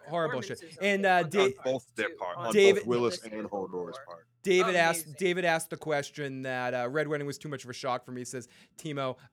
David said something like, did Hodor, question for the show, am I mistaken, or did it seem like Hodor had regained his ability to speak there at the end as he was yelling? He did seem to be snapped into reality for a second. I do want to play this call from one of my favorite friends and great person, Amanda, who I was talking to earlier today. I believe this is from Amanda, and this is a voicemail from her. So let's play this voicemail right now. Hey Phil, I'm just popping in and out of the live stream, but oh man, like the ending part of this episode was just so intense. Like I was really shocked. I didn't even know what to do. I couldn't move. I couldn't breathe. I didn't realize I hadn't been breathing until the credits rolled, and I was just like hyperventilating and sobbing. Right. Oh God, that was so hard. That was so hard to hear Summer jumping into the fray, and I don't even. So hard. And by the way, I just saw that you popped in who this message is from. Just Smiles just popped in the live chat. So perfect timing, actually. So let's play the rest of the message. Like seriously, like hold the door. I'm like, this is all crazy, and I'm like, in the craziness, I guess there's a lot of perfect timing, like, really intricate details to pay attention to. Like this whole timeline is messed up. Like why did Hodor just start saying Hodor then? Like it was happening in the future, so there's some kind of time warp thing. I don't even know what's going on, but I couldn't. Let's do the time warp. Oh, sorry. Even process it. It was so painful. I think from when I messaged you, I was like, this is the most insanely painful episode I've ever seen. For me, it's worse than the Red Wedding. It's worse than anything. I have never cried so hard in my life, and I just wanted to kind of share my emotions because this was a pretty emotional ride, and I don't know whether I feel sad and this is great television, or if they screwed everything up and they're doing wrong by the characters, especially by the Darwolves. I'm like, why are they all dying? It's depressing me. But anyway, that's my long voicemail, and thanks for the great show. Thank you. Thank you. I think the hardest you've cried at a TV show your whole life, and that I'm in the same boat. But if that's the hardest you've cried in your whole life, you've probably got a good life. Yes, keep it up, and congratulations. I think sometimes, just in fairness, I've cried more for the events that happen after the bad events, for like little things. Like when my grandmother, who was kind of like my mother, died, I cried more when my cat died a couple months after she died, more than I cried when my grandmother died, because I was crying about both of them. I was like, oh my God, cat died with Miles, what the fuck, Miles? You know, I like started freaking out, and I was like freaking out more because of my grandmother, more than that. So I think sometimes these artistic situations or whatever in life, they can really help focus the emotion that you're feeling. Yes, absolutely. Over a TV, she says over a TV show, Joe. Yeah. Over a TV show. Over a TV show. So let's jump in the live chat before we call it a night. Definitely worse than the Red Wedding, says the odd out. Should have ran. Rev says, seems like they heard Mara's voice like he was present in the future with Bran at the same time as Bran worked in the past. D&D aren't very smart, says Ario. Madcap says, I thought the same thing. Oh, I thought the same thing as someone above. I've never cried so much in a TV show. I hate Game of Thrones now, but I'll keep watching, says Eric. Summer was smart. She knew they needed a distraction, says Timo. I'm all about that, Timo. Great call, smiles. Tyrion, Jon, Dany all ride dragons and kill White Walkers. Next week's twist, Sparrow told Cersei, the Queen of Thorns, murdered Joffrey. All Tyrells die. Summer and Shaggy Dog had to die because CG butter was used for Melisandre's CG granny body. Spoiler, whatever emotions you feel when tragedies strike is beautiful. It's real. It's raw. It makes you, you. Did they ever take anyone out of the wall to bring it down? Did they take everyone out of the wall to bring it down? I think so. Hodor is like that dog you've had for years. This is the best episode to watch on acid. White Walker, Hodor versus Zombie Mountain. I take Zombie Mountain in that one, I think. Yeah. I don't know. Yeah, Joe. White Walker, Hodor versus Zombie Mountain. Franken Mountain. I take the Franken Mountain because I think he's just a killing machine, and I think White Hodor would probably be pretty scary too, though. Oh my God, that's actually really tough. I think neither one of them die until they're set on fire, though, right? We don't know what kills the mountain. We don't know what kills the Franken Mountain, Joe, to be honest. We don't. That's a different sort of thing.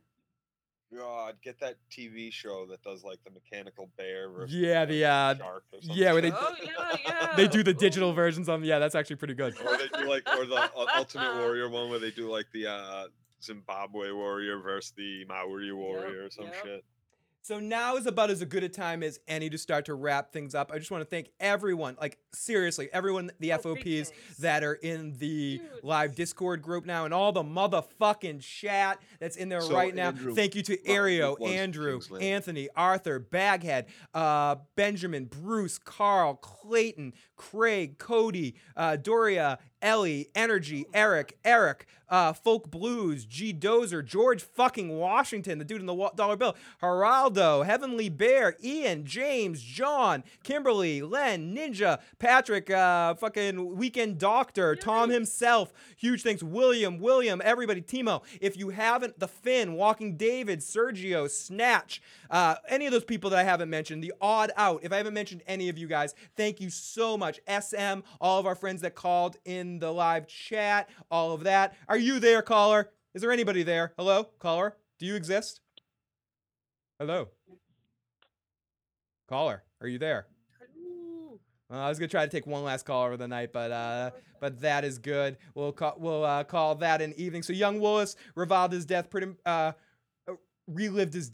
much. Did Hodor know the whole time that this whole thing would lead to his death? I think so.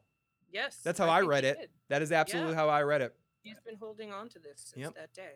But someone says they love tacos. Love you, Phil. Love Katie Kerr. If you haven't already and you enjoyed our video, please hit that subscribe button. Please hit that like button. Help us grow. Share it with a friend. Help bring more people to the community to help talk and rant and have some fun about this episode. Thank you, Sir Alec von Lichtenstein, Timo, friggin' any of the people that popped in that group. All of you guys mean so much to us. You can follow me on Twitter at IGotIssuesMan. Follow Joe at DirtyLocks. Find Katie on Google Plus at Cat Crow. If you haven't already, add me on Google Plus too. Helps us to get to the point where we can be verified or something. It's all about like adding on Google Plus and all that stuff, I've come to find out. So if you can do that, please do that.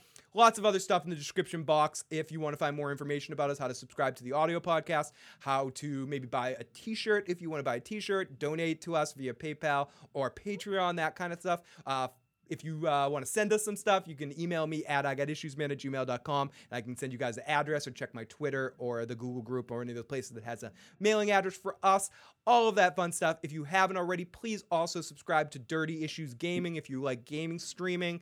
Joe is over there having a lot of fun. There might be another surprise coming there pretty soon. We'll talk about that, some more action going on there. I don't want to talk too much about that yet, but someone might be joining us to create some content on the channel a little bit more, so it's a little bit of a tease for that. So everyone, thank you so much for joining us this week. We will be back Wednesday or Thursday to do a feedback show. I will try to create that event as early as possible so we know when that is happening. But everyone, thank you so much for joining us tonight. Cannot say enough thanks to all of you guys. You guys are fucking awesome. And it's been so much fun to talk to you every week, and it's going to be so much fun to be able to talk to you guys every week for the rest of the season and fucking join us and help more people join us for the remainder of this Game of Thrones so we can all fucking have as much fun as possible together talking about this show. So everybody, thank you so much as I'm stalling for a little bit of time to get to the music. A little bit of music stall. Let's play, people seem to like this one tonight. So let's play this one tonight. Everybody, good night. Talk to you soon. Love.